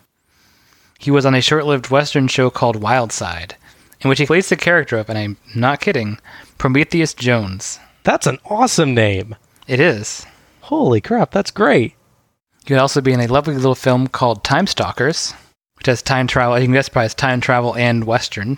Okay. He plays the character of Bearded Cowboy, so I'm sure it's a rich, nuanced role. Aw. And he, of course, is in the classic Sylvester Stallone film, as I mentioned, Over the Top. Yep. About 2 weeks after this show is the official U.S. premiere of Roadhouse, also with Terry Funk. Okay. And he has a name in this one. He plays Morgan, so he's a real character in Roadhouse. All right. His next credit, acting-wise, after Roadhouse, is he guest stars in an episode of Swamp Thing. One of my favorite shows back in the day on USA Network. There you go. Saturday mornings watching Swamp Thing. So he plays a character named JJ Dax. And the episode he's on, I swear, is called The Prometheus Parabola. Interesting coincidence. Very. He was also on Quantum Leap as well. Yes, I think I remember seeing that one. Yeah, he plays a pro wrestler. Yeah. Yeah, because Sam leaps into a pro wrestler in that one. I forget everything else that episode is about, actually, but I do remember seeing Terry Funk on Quantum Leap. Oh yeah, I'm looking around now. He's got a big white cowboy hat on, and it's very funny. Flair would tease retirement. Pause for laughter. But would ultimately defend his title against Terry Funk at the Great American Bash in the main event. Okay. So that is the match that supersedes War Games as being the main event. After this build, I can see that. War Games normally should be on top. If something can be over, it is the world title match. And this was like a really epic setup. Right. So I can see them thinking, yeah, let's go ahead and make it last. Steamboat thing's kind of interesting. So Ricky Steamboat would have a match against Terry Funk at the next Clash of Champions, one building up towards American Bash. The match would end controversially where Funk would beat him up and get disqualified. And then a very strange segment would happen where, of all people, Lex Luger would run out to chase Terry Funk off and save Ricky Steamboat, only to immediately turn heel and attack him. Okay. And that leads to Ricky Steamboat against Lex Luger for the U.S. title, which he's since won back at this point at Great American Bash. Okay. So I think this show is doing a job of making us want to watch the next Great American Bash show. I'll tell you what, yeah, we may end up doing that next. Who knows? We'll see. Oh, there's more. Yeah, apparently I wasn't in the show. We suddenly go backstage to interviewer Joe Pedicino, I think it's pronounced. I'm not sure why Lance Russell is not there. Maybe Lance Russell's going to check on Ric Flair. Yeah, that's possible. They're close friends, He's with Nikita Koloff in referee garb. Interestingly, Koloff is wearing a striped shirt, but the refs on the show have not worn stripes. Huh, yeah, it's true. Wrestling fans, whether it be the NWA, the NBA, the NFL, whatever professional sport, in a championship situation, the officials always seem to be on the hot seat. And right now, here's a man who is making his return to the NWA in that capacity today, Nikita Koloff. And you will be in a world tag team situation, a championship situation, the referee, with two teams who have made a career, it seems, of intimidating officials. Well, I have been in the ring before with all these men, both with and against. So when it comes to intimidation, the Varsity Club is not going to intimidate Nikita Koloff or the Road Warriors. I will not be intimidated by anybody. I am going to call it the way Nikita Koloff sees it. I am going to be impartial, and I am going to be referee to the best of my ability. Right now, I see they're calling me for the ring. All right, fans, we are going to the arena for this big World Tag Team title match. Not a word about Flair and Funk. Not a single word. No. I love Nikita Koloff, and he does a perfectly fine interview about his upcoming refereeing job here. But seriously, you just had one of the most epic matches in wrestling history, and one of the most brutal attacks we've yet seen, and Koloff has been Flair's opponent before, and there's no comments from him on that situation. Not even I can't think about that, comrade, I have to referee. Yeah, sure. The interviewer doesn't even ask him, doesn't even mention it. It just feels wrong. That moment should have an impact beyond itself. It shouldn't just be brushed aside. Yeah, for sure. Otherwise, I think the promo's fine. It's just, it feels so strange that we just suddenly move on.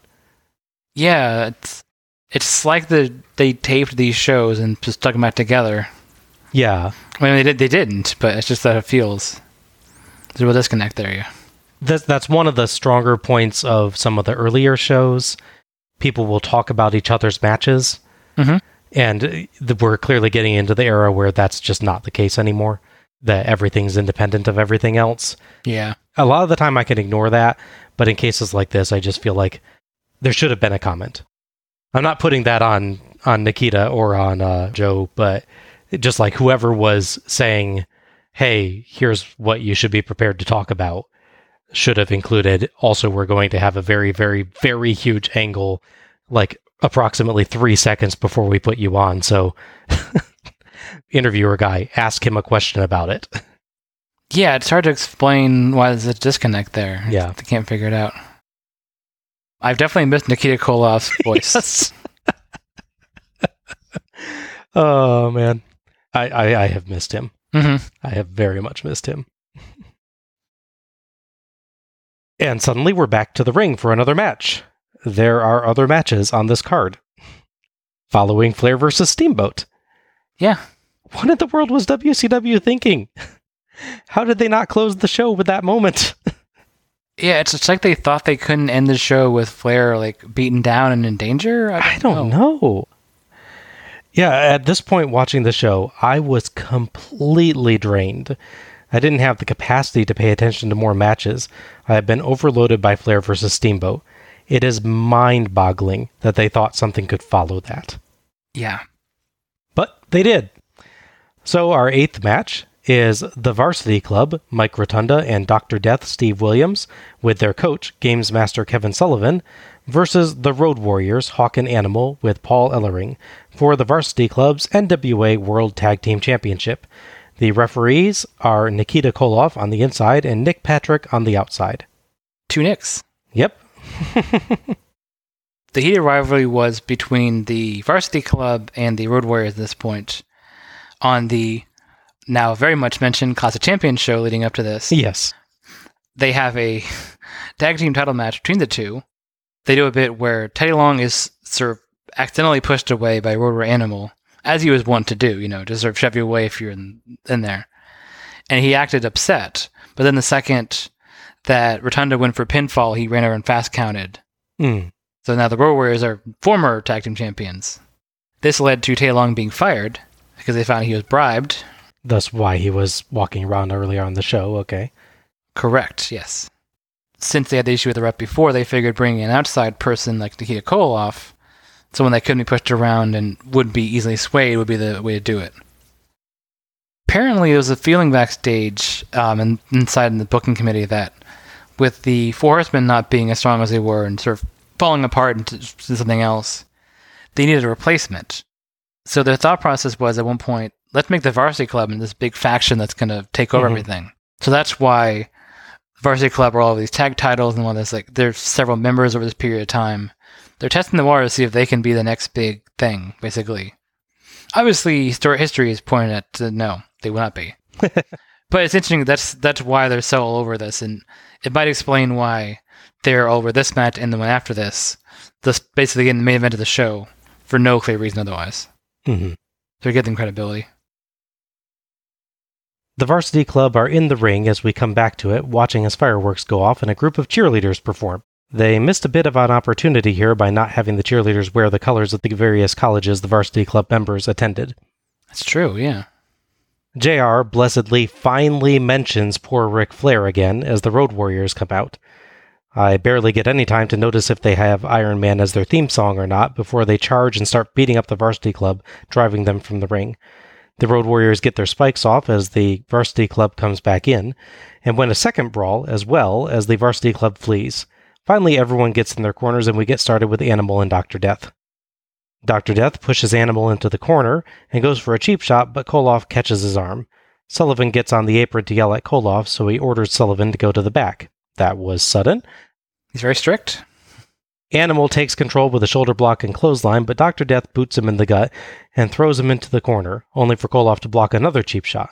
Koloff threatens to send Dr. Death to the locker room too, so Dr. Death backs off and tags Rotunda.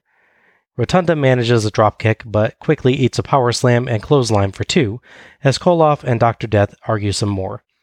Tags to Dr. Death and Hawk drives Dr. Death outside, but misses a clothesline and hits the ring post.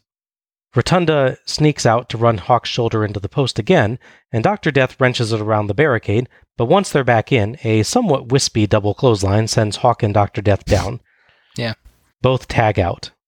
Animal fights off both heels, but goes for a pin off a flying shoulder block while Dr. Death is still in the ring, so that gets broken fast.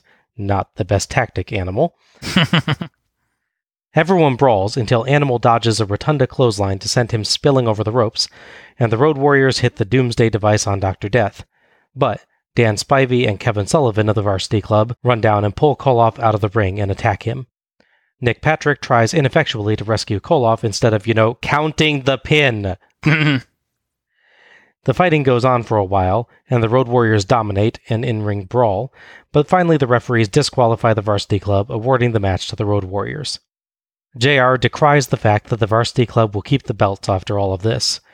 We get to actually hear the Road Warriors song as Koloff holds their hands high, and yeah, it's Iron Man. Oh, yeah. 100%. Thoughts on this? Like any Warriors match, it is very hard-hitting. Yes. You would go into those matches as their competitor just hoping to survive and hoping to make it out in one piece. The other word I have for it is impactful. Yes. Every move just has extra oomph to it. Nice rotation like power slams. Everything has an extra sort of feel to it. Mm-hmm. And the third word to describe it is abrupt. Yes. We're about 6 minutes in and suddenly, nope, match is over. Yep. That's longer than 2 of the matches tonight, at least. True. I'm not sure that's our bar. No, yeah. Like the 1990 Starrcade, where it has all those really short tournament matches. Oh, God, yeah. Some of them are good, but they're all really short. Yeah. The non-finish feels like they're stalling. Mm-hmm. It's disappointing that you build... But at first, you take this match, you put it after Steamboat Flair for the world title. Mm-hmm. And mind you, even at this point, 1989, there's a real feel that Flair and Steamboat are this classic feud and their matches are legendary. It's not like it's something happened much later. So them putting matches on after that just feels like sacrilege even at that point in time. Mm-hmm. It just feels even worse now. Like, why is this happening? Granted, the Road Warriors are a huge team, and they are challenging for the tag titles, so obviously I'm not saying they shouldn't be on the show, but it should be before Flair Steamboat. Especially with it being such a short match. Yes. It's fun, but yeah. Why does this go on after an epic? I will say on my rewatch when I was taking the notes, I intentionally stopped after Flair vs. Steamboat to watch this another night. So I could make sure I could get my energy back and give this its due. Fair enough. And it's pretty fun. It's a short match, but it's packed full of action. The guys are clearly aware that they're only out there for a few minutes, so they just go full tilt the whole time. Yes. The match is not very complex, but it is exciting. I like Koloff's early interactions, and if the match has a notable flaw, it's probably that part of the story isn't consistent. He asserts himself early on, but we get a few points where everybody's in there brawling later, and Koloff just kind of yells at them like any other normal ref rather than hauling them bodily away like Nikita Koloff. Yes. Obviously, I'll forgive him for not breaking things up when multiple people were actually fighting him in the late match. Sure. The non-finish is unfortunate. I would have liked for Koloff and the Road Warriors to just be able to dispose of the Varsity Club and get the Road Warriors an actual win, or for Patrick to just sneak in and count the pin while Koloff was fighting the Varsity Club. But it is somewhat forgivable for reasons that we'll discuss later. Mm-hmm. Good fun, but I really suggest doing as I did and watching this on a different night. I had a totally different reaction when we watched the show straight through, and the match is much better watched separately. I do think it's a little funny mentioning JR's sort of disdain at the idea that they be a DQ and the heels retain the titles like that.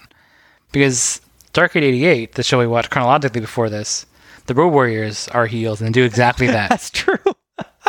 I didn't think about that. So I guess they had it coming, but it's all good. We also didn't mention Ellering's interesting attire. The Road Warriors are in their typical black angry spikes and face paint. Paul Ellering is dressed like some sort of jungle explorer. Yes, that's right. This beige, it's like a jungle outfit. It's just weird. His jackets and everything. He doesn't seem like he's managing the same team. Yeah. He has it on a couple of shows. He actually has it on the Clash match, which is a thing he was doing for a while. I thought maybe it was like a special match attire, but no, he's just dressing like he's going to go big game hunting, I guess. When I said it was like a promo where he'd make a joke about that. Like, we're hunting for the titles and we're going to take down, yada yada. If you could make it work in an 80s wrestling promo, comparing the Varsity Club to, tigers you're hunting or something, but no, just dress weirdly. Perhaps rare white Bengal tigers? Oh, yeah. That's true. Did you like Koloff's haircut, by the way? Yes. The crazy Koloff flat top with the streaks in the sides? Yes. That's only matched by Dan Spivey's, who's got a similar look as well. Yeah. Although he has, weird coloring in it. It's like a flag or something on his. I can't even make that out. Yeah, there was something odd about it. It's just like a streak of color. Speaking of hair, I don't think we mentioned as well that Sting has this nice blonde flat top and a black rat tail. That's right. Yes. This is the odd rat tail period of Sting's hair. I mean, I don't get the rat tail in general, but coloring a different color feels weird. Yeah. Even by rat tail standards. Why would you want to highlight that you've got that? Yeah. In a way, it kind of foreshadows Scott Steiner's look when he dyed his goatee blonde and then just the wrong side of the head. Exactly. He had lessons from that. Later on in the same show, they would announce that the tag titles are being vacated due to the controversy. Yeah. That, I think, is the thing that makes it a little bit forgivable that they're doing this. They, wait through the next match, and then during JR's wrap-up, he tells us that the board of directors has met, and they are stripping the Varsity Club of the World Tag Titles. I would ask why they don't just give them back to the Road Warriors, since they lost via cheating the first time. Yeah, I can see that. The Varsity Club was stripped of the World Tag Titles, and so it's WCW, so naturally they started a tournament. Of course. Yeah. Ranger Ross and Ron Simmons are in it, as well as the odd pairing of Butch Reed and Bob Orton Jr. Interestingly, the team that, as I probably said before, the team that wins it is not either one of these teams that's fighting for the title here. Okay. It ends up being the Fabulous Freebirds with Michael Hayes. As a bonus, they would do an angle where they would actually break Dr. Death away from the Varsity Club, which I think it was sort of them going, okay, this Varsity Club is our top heel faction. It's not going to work. Yeah. So he'd have a blow-off match at the next Clash against Mike Rotunda, and in fact, he would be on the face team alongside the Road Warriors against the Samoan SWAT team and the Freebirds. Oh, okay. In the War Games match, the semi-main event of Great American Bash. Okay. Dr. Death in a War Games match, that could be interesting. Yeah, Dr. Death teamed up with the Road Warriors. Yeah. I hope he does the face paint. I really do. Now, the Nikita thing's a little weird here. So, as you mentioned, Nikita Koloff took time away from wrestling right around the time of the end of the year because his wife was sick. And things, unfortunately, did not end up well for that. Mm-hmm. That happened between Starrcade and now. So, he sort of wanted to make a comeback in wrestling, but he wasn't sure if his heart was in it. All stuff's happening. So, they basically got him to agree to this as sort of a one-off appearance, see if he'd like it and see if he'd come back. The idea was maybe they could build more stuff off of this if he wanted to. It didn't really go that way. The NWA at this point had a talent sharing agreement with the AWA, so he worked there for a bit. He also took the Sweet Easy money working Herb Abrams' UWF in 1990, which is a subject for another thing we'll cover at some point. UWF is a vast source of bizarreness. He would eventually make a full return to WCW in 1991. We go right to our next match as JR reminds us that due to the severe animosity between Eddie Gilbert and Kevin Sullivan, the hair versus hair stipulation has been removed. It's just such a weird thing. Did neither of them actually want a haircut? Yeah. Well, and wait, so they're so angry that they're taking the stipulation away? Well, they're angry, but the NWA feels that that is devaluing the title, I guess is the idea. Oh, okay. It's strange. It's a little weird, yeah. So our ninth match is the First Family, that's Hot Stuff Eddie Gilbert and Rick Steiner with the First Lady of Professional Wrestling Missy Hyatt, versus the Varsity Club, Dangerous Danny Spivey and Games Master Kevin Sullivan, for the First Family's NWA United States Tag Team Championship. Referee for this match is Tommy Young. So the U.S. Tag Team title match is on last. Yes. After the World Tag Team title match and the World Heavyweight title match. Correct. Okay. Well, who's more important, the U.S. or everybody else?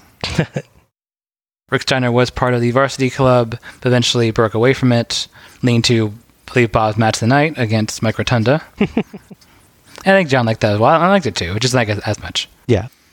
So that was the start of this. There's a lot of bad blood here. Eddie Gilbert comes in. He came in as part of the actual UWF, not the Herb Abrams UWF, when they were bought out. The feud of the TV title segues nicely into this one, since Mike Rotunda actually wins the TV title back from Rick Steiner, and of course loses to Sting, since we already know he's a champion.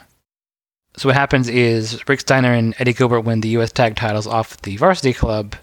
Shots and words are thrown, so the match was made, but then they take the extra stipulation away from it to really make it more exciting, I guess. Yeah, that's such a strange storyline element that they actually remove a stip. Mm-hmm. Very weird. The First Family is out first, despite being the champs. Maybe because of their name? Yeah. Though actually the Varsity Club did that too last match. Weird. As the Varsity Club makes their entrance, JR tells us that the NWA Board of Directors is meeting regarding the actions of the Varsity Club in the last match, and obviously we know how that works out. Yes.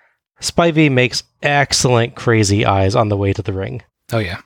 Sullivan and Gilbert shove each other around before the introductions, and Sullivan floors Gilbert with a punch. Brawling to start. Spivey and Steiner end up outside, and Gilbert intercepts when Sullivan goes after Hyatt.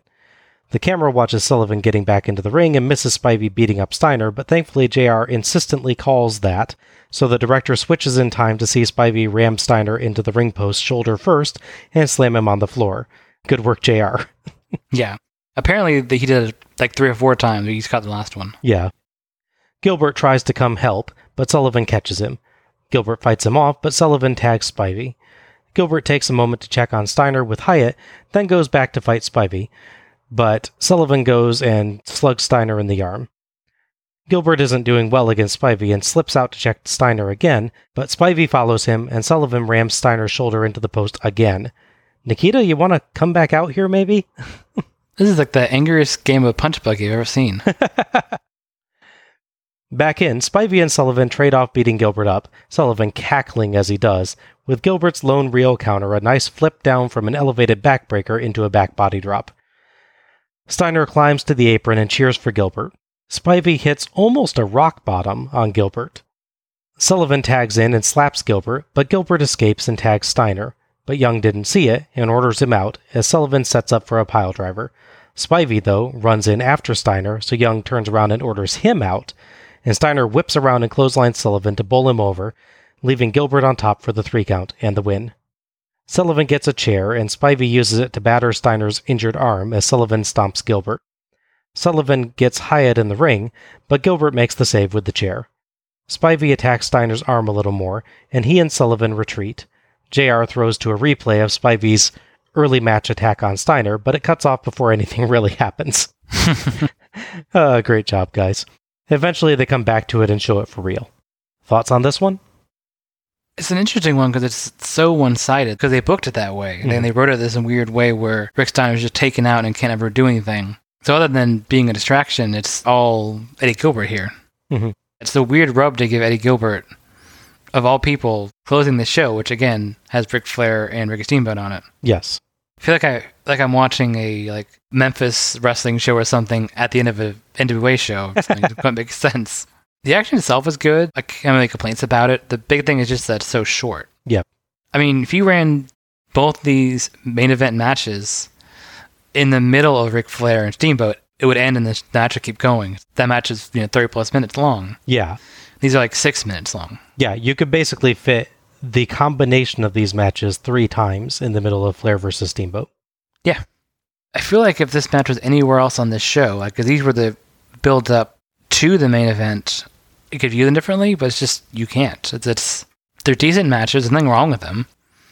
They're both for titles, so they're important. They're just not as important as the world title. It's just weird that they're like this. Yeah. Yeah, pretty good match here, I thought. Again, I watched this on a different night from Flair versus Steamboat to give it proper attention. I just felt like that was really necessary. Sure. They gave it a good story, with Steiner being injured, so Gilbert has to find a way to survive against the Varsity Club on his own.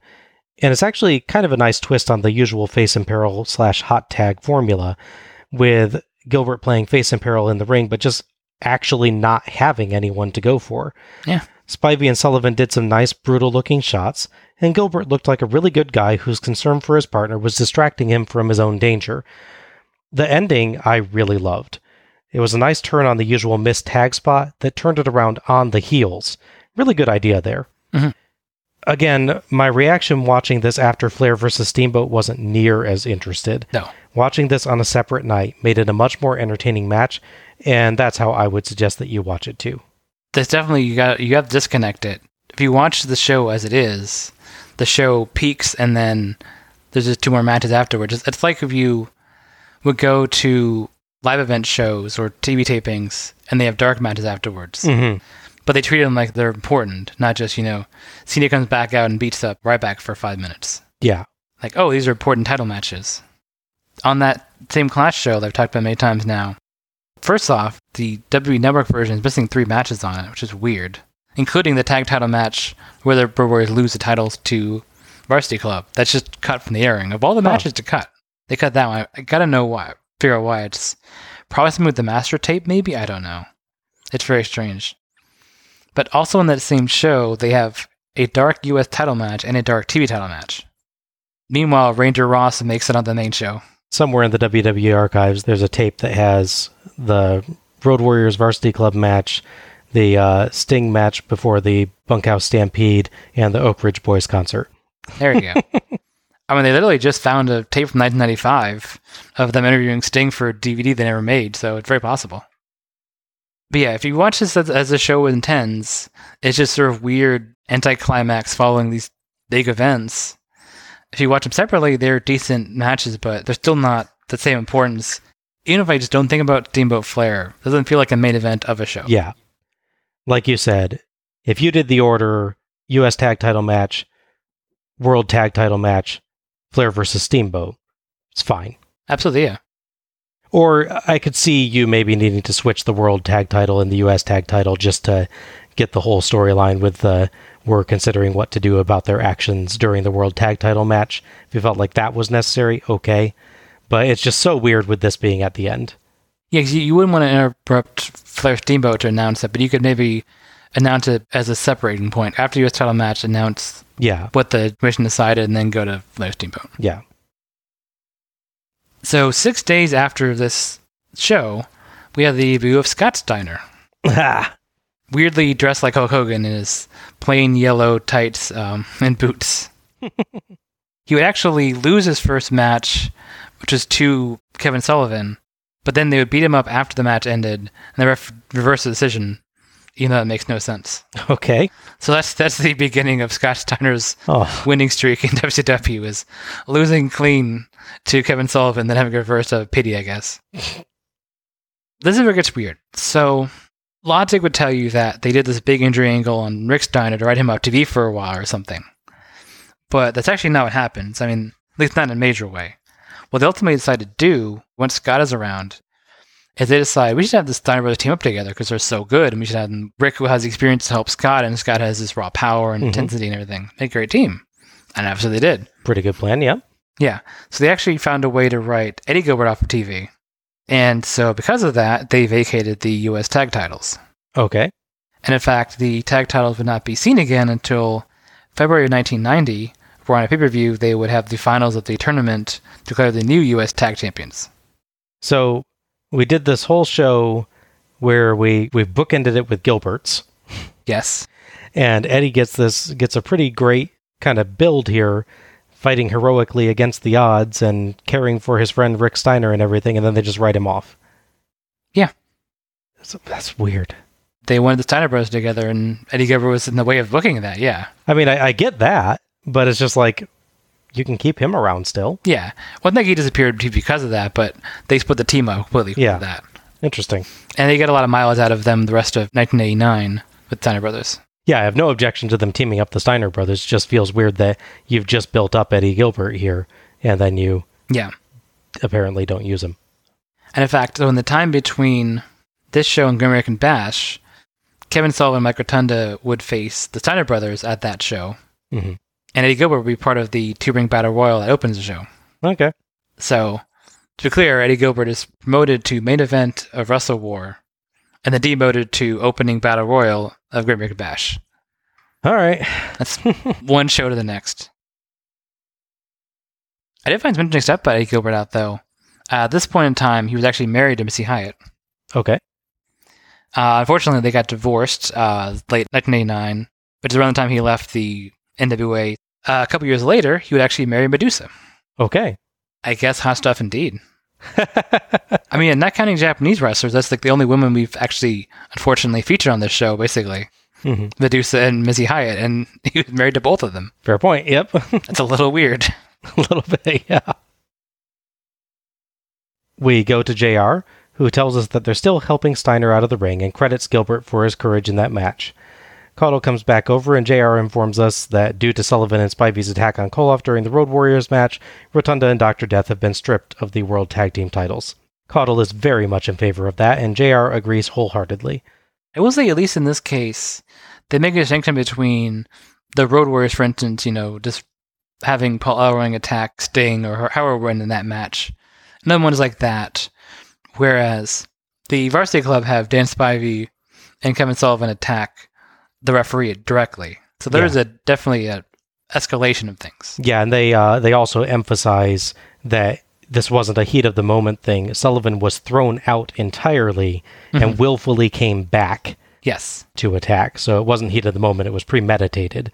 I kind of like that as like, because you need an explanation for why you strip someone of the title in one case, and it's okay to just get DQ'd in another case. Yeah. Or it's not okay, but it's like why one is a different level of villainy. Yeah. That gets a different impact. And I think they did a fair job, actually, of establishing that here when they really say, look, he came back out. He knew he'd already been kicked out. So now we need a different level of punishment. No, I mean, yeah, it definitely is. It's a different level for sure, yeah. Mm-hmm. I'm still not clear why they weren't stripped the titles when they realized they had bribed Teddy Long and fired Teddy Long for doing the fast count. Yeah. You know, nothing ever quite fits together, does it? No. Kayfabe is a very tenuous thing. Yeah. The commentators discuss Funk's attack on Flair and throw to a replay of the pile driver on the table again. Still terrifying. JR calls Funk a deranged, crazed individual and says Flair was not disrespectful. Caudle says Flair was very nice and polite to Funk. I'm not sure. I kind of did feel like he was mocking him a little. It was clearly like a Kanye moment. He comes on stage and won't leave. And Flair gets kind of annoyed that he's asked him like 3 times why it's not a competitor. Yeah, it's not like him intentionally trying to insult the guy. No. It's him saying, look, man, this is the explanation. I mean, in no way am I saying that like Flair's actions deserve what Funk did whatsoever. No, of course, obviously, yeah. But yeah, I feel like they're going a little bit too far by saying, oh, he was very polite. Yeah, for sure. JR signs off, and we get some photos of the events throughout the night set to country rock. Oddly, the photos only take up a quarter of the screen, like there's supposed to be credits rolling too, but there aren't. I'm not sure what was going on there. Yeah, there's a weird aspect ratio of that for sure. Yeah. They're like off to the side, kind of tilted diagonally off to the side, leaving a perfect amount of space for credits to scroll by, except no credits scroll by. So I wonder if they just forgot to put those in. It's very possible, yeah. At least they're not in the middle of the show. That's true. And Wrestle War 89 is done. So overall thoughts on Wrestle War 89? It's a strong show in parts, for sure. Mm-hmm. It starts off kind of slow. I wouldn't say it starts off bad. It just starts off unremarkable, I guess, is probably the right word for it. Mm-hmm. You have matches that are decent, but we're not clear why they're on the show. We have ones that are decent, but they feel anachronistic, I would say. And then ones that just feel incomplete because they're early start of characters like the SWAT team and the Dynamic Dudes bit. They definitely pick up a bit, though. I will say that. Other than the sort of non-event that is Iron Sheik losing his ding so quickly. The Luger-Hayes match feels as good as it should. And obviously Flair Steamboat is an amazing match. And we've harped on, I'm sure, way too much at this point. The show ends, and then we have title matches that have no drama because the audience is just spent. Yeah. And it's just entirely in the wrong place in the show. If you watch up to Flair Steamboat, I think it's an amazing conclusion for the show. You have this dramatic release of tension. You have this big moment with the win. Then you have the aftermath, and then you're shocked. You want to see what comes next. If you end on Flair being like stretchered out, like if this was a modern day WWE show, that's how this would end. Mm-hmm. Flair's being stretchered out. What's going to happen? Future of the world title, and then cut to commercials. Yeah. But they have 2 tag title matches after for no reason that are decent, but they're hampered dramatically by either the idea that they have to be non-starters to start up a tag title tournament for some reason, or just the wrong place at the wrong time. So if you watch up to Flair Steamboat, I'd say it's a really good show. Once it builds on you, there's not a bad match, I would say. Mm-hmm. Some shows will have really strong matches and really bad matches. The worst you can say with the opening part is underwhelming. Yeah, this is not a one-match show. No. It's just that even though it's not a one-match show, it still has one match that's just so good that it stands head and shoulders above the rest. Sure. You wouldn't call this a one-match show, but you'll really describe one match.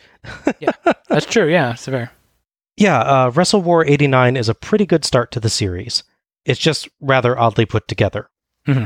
The early matches are pretty variable, but mostly acceptable at worst, with only the bull rope match falling into the actively bad category for me. Mm-hmm. And that's quite short. Once we hit the title matches, I had quite a bit of fun with them, although Sting's super short match, I agree, was just weird. Mm-hmm. There's not really any kind of quality issue on this show. Promo-wise, I thought things went pretty well. No one seemed quite on their A-game promo-wise, except I think Terry Funk. But everyone did what they needed to do to bring out their stories, and for once, I felt like we had almost exactly the right number of promos. Yeah. The one thing I would have liked to see is a comment from Ricky Steamboat after the attack on Ric Flair. That might have helped build up how awful Funk's attack was, and I think it just would have made sense. The only way his absence makes any sense is if this was designed to be his last match and like leaving the company, going out on his horse. Yeah, if you don't want an extra Steamboat comment, yeah. I can see you explaining it too as like he doesn't comment because he's literally like helping look after Rick at some point or something too. Yeah, or he's calling the wife or something, yeah. Yeah, it's just weird that you don't hear anything from him with the respectful atmosphere they built up. Yeah. And of course it would have been nice to have Koloff even mention that attack during his promo since it was immediately after it. Right. Overall though, a fine night for promos. Yeah. The commentary team does good work for the most part, save some problematic comments during the Samoan SWAT team's match. It's just unfortunately something we're going to keep hearing on shows during this era, I guess, and I know it's the gimmick and all, but that doesn't make it right. No, yeah. Otherwise, JR and Caudle again had good discussions and helped build the night's storylines quite well. The show's real problem, you've hit it and we've all commented on it multiple times, is just in the wrong order.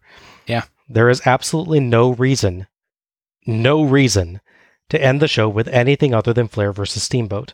Not only does it dampen one of the most shocking moments we've yet seen on a show, as things just sort of move on beyond it so quickly, but it leaves the viewer so drained they can't pay attention to the two matches with the misfortune to be placed after such an epic. Yeah. I have no earthly idea why WCW thought they should put two matches following the world title match on this night in particular, but it was very much the wrong decision.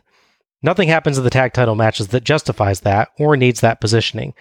It's also just plain strange to have the US tag title match follow the world tag title match, though that's perhaps a tad justified by wanting to have some suspenseful delay about the board of directors ruling on the world tag titles. So I get that one, it's just that combined with positioning both after Flair versus Steamboat, it just makes things feel stranger. Yeah. The match order hurts both the tag title matches, and it distracts from Flair versus Steamboat and the Funk storyline, so it's just a bad move. But despite all that, Wrestle War 89 is fun. It's a pretty easy watch, and it has one of the greatest matches in wrestling history, so it's an easy recommendation. Just consider changing up the match order yourself or splitting your watch across a couple nights. It'll make those last two matches better. There's one thing that is promised to us by the marketing materials that is sadly never delivered. Wikipedia has the VHS box for Wrestle War 89 on there, but the bottom logo is a banjo with spikes around it covered in blood and chains. And not once is there a bloody banjo used at all as a weapon. Did you want Ricky Steamboat's kid to bring that out? Ooh, now I do, yes. No, I really do, yeah. All right, match of the night and MVP. Start us off with match of the night. There's really no drama here, right? It's Steamboat Flair. Yeah. There's no question. Yeah, I mean, it's exceptional, right? I mean, absolutely, yeah. Yeah, there's some shows where this is a hard choice for good reasons, and some shows where this is an easy choice for bad reasons, but this is an easy choice for good reasons. Without any question, match of the night, Steamboat Flair. It's the final match of a legendary 1989 series, capping off one of the most famous feuds in wrestling history and doing it in style. Brilliant performances by both, managing to play their diametrically opposed characters to their fullest while still showing respect for each other as worthy opponents. I very much look forward to us taking a look at the other matches in the feud someday, even if we're doing it in the wrong order. Yeah, that's fine. MVP? That one's a little trickier to decide, because, I mean, it's a hard choice between Steamboat and Flair. Obviously, they delivered such a great match. There is a dark horse pick, though, obviously, that being Terry Funk, because he does just go batshit insane. Pardon the swearing there, but it's deserved, honestly.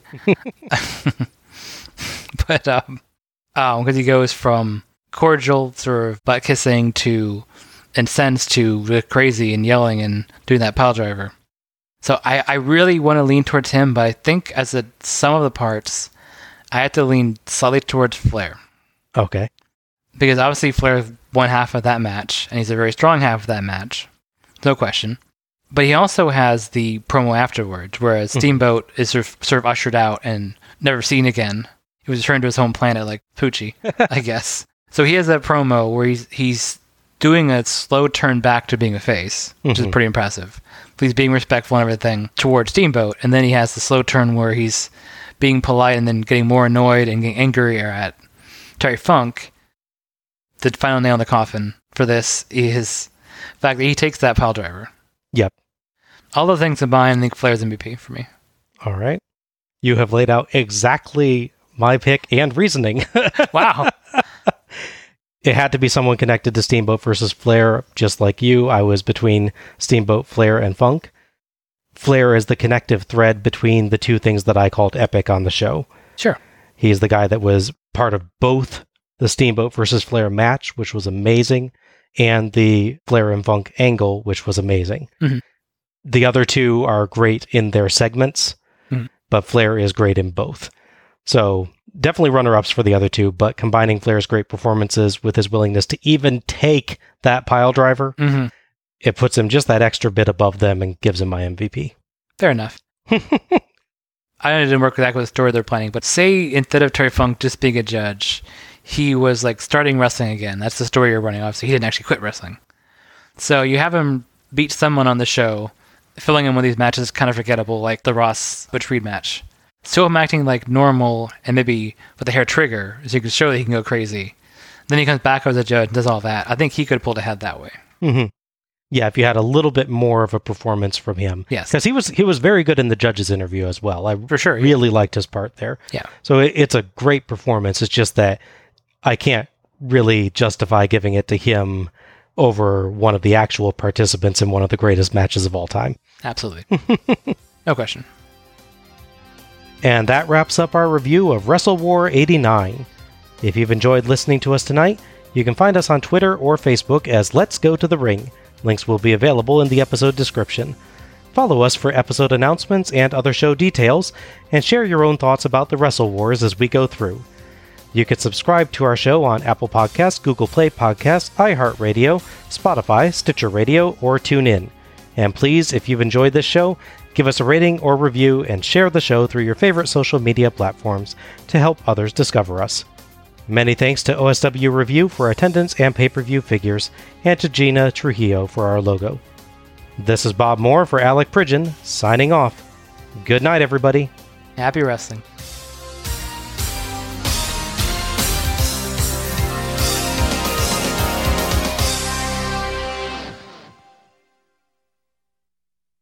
So I'll really get to see him in an arguably an unenviable position where he's replacing Nikolai Volkov abruptly in his angle. Koloff. Oh, sorry.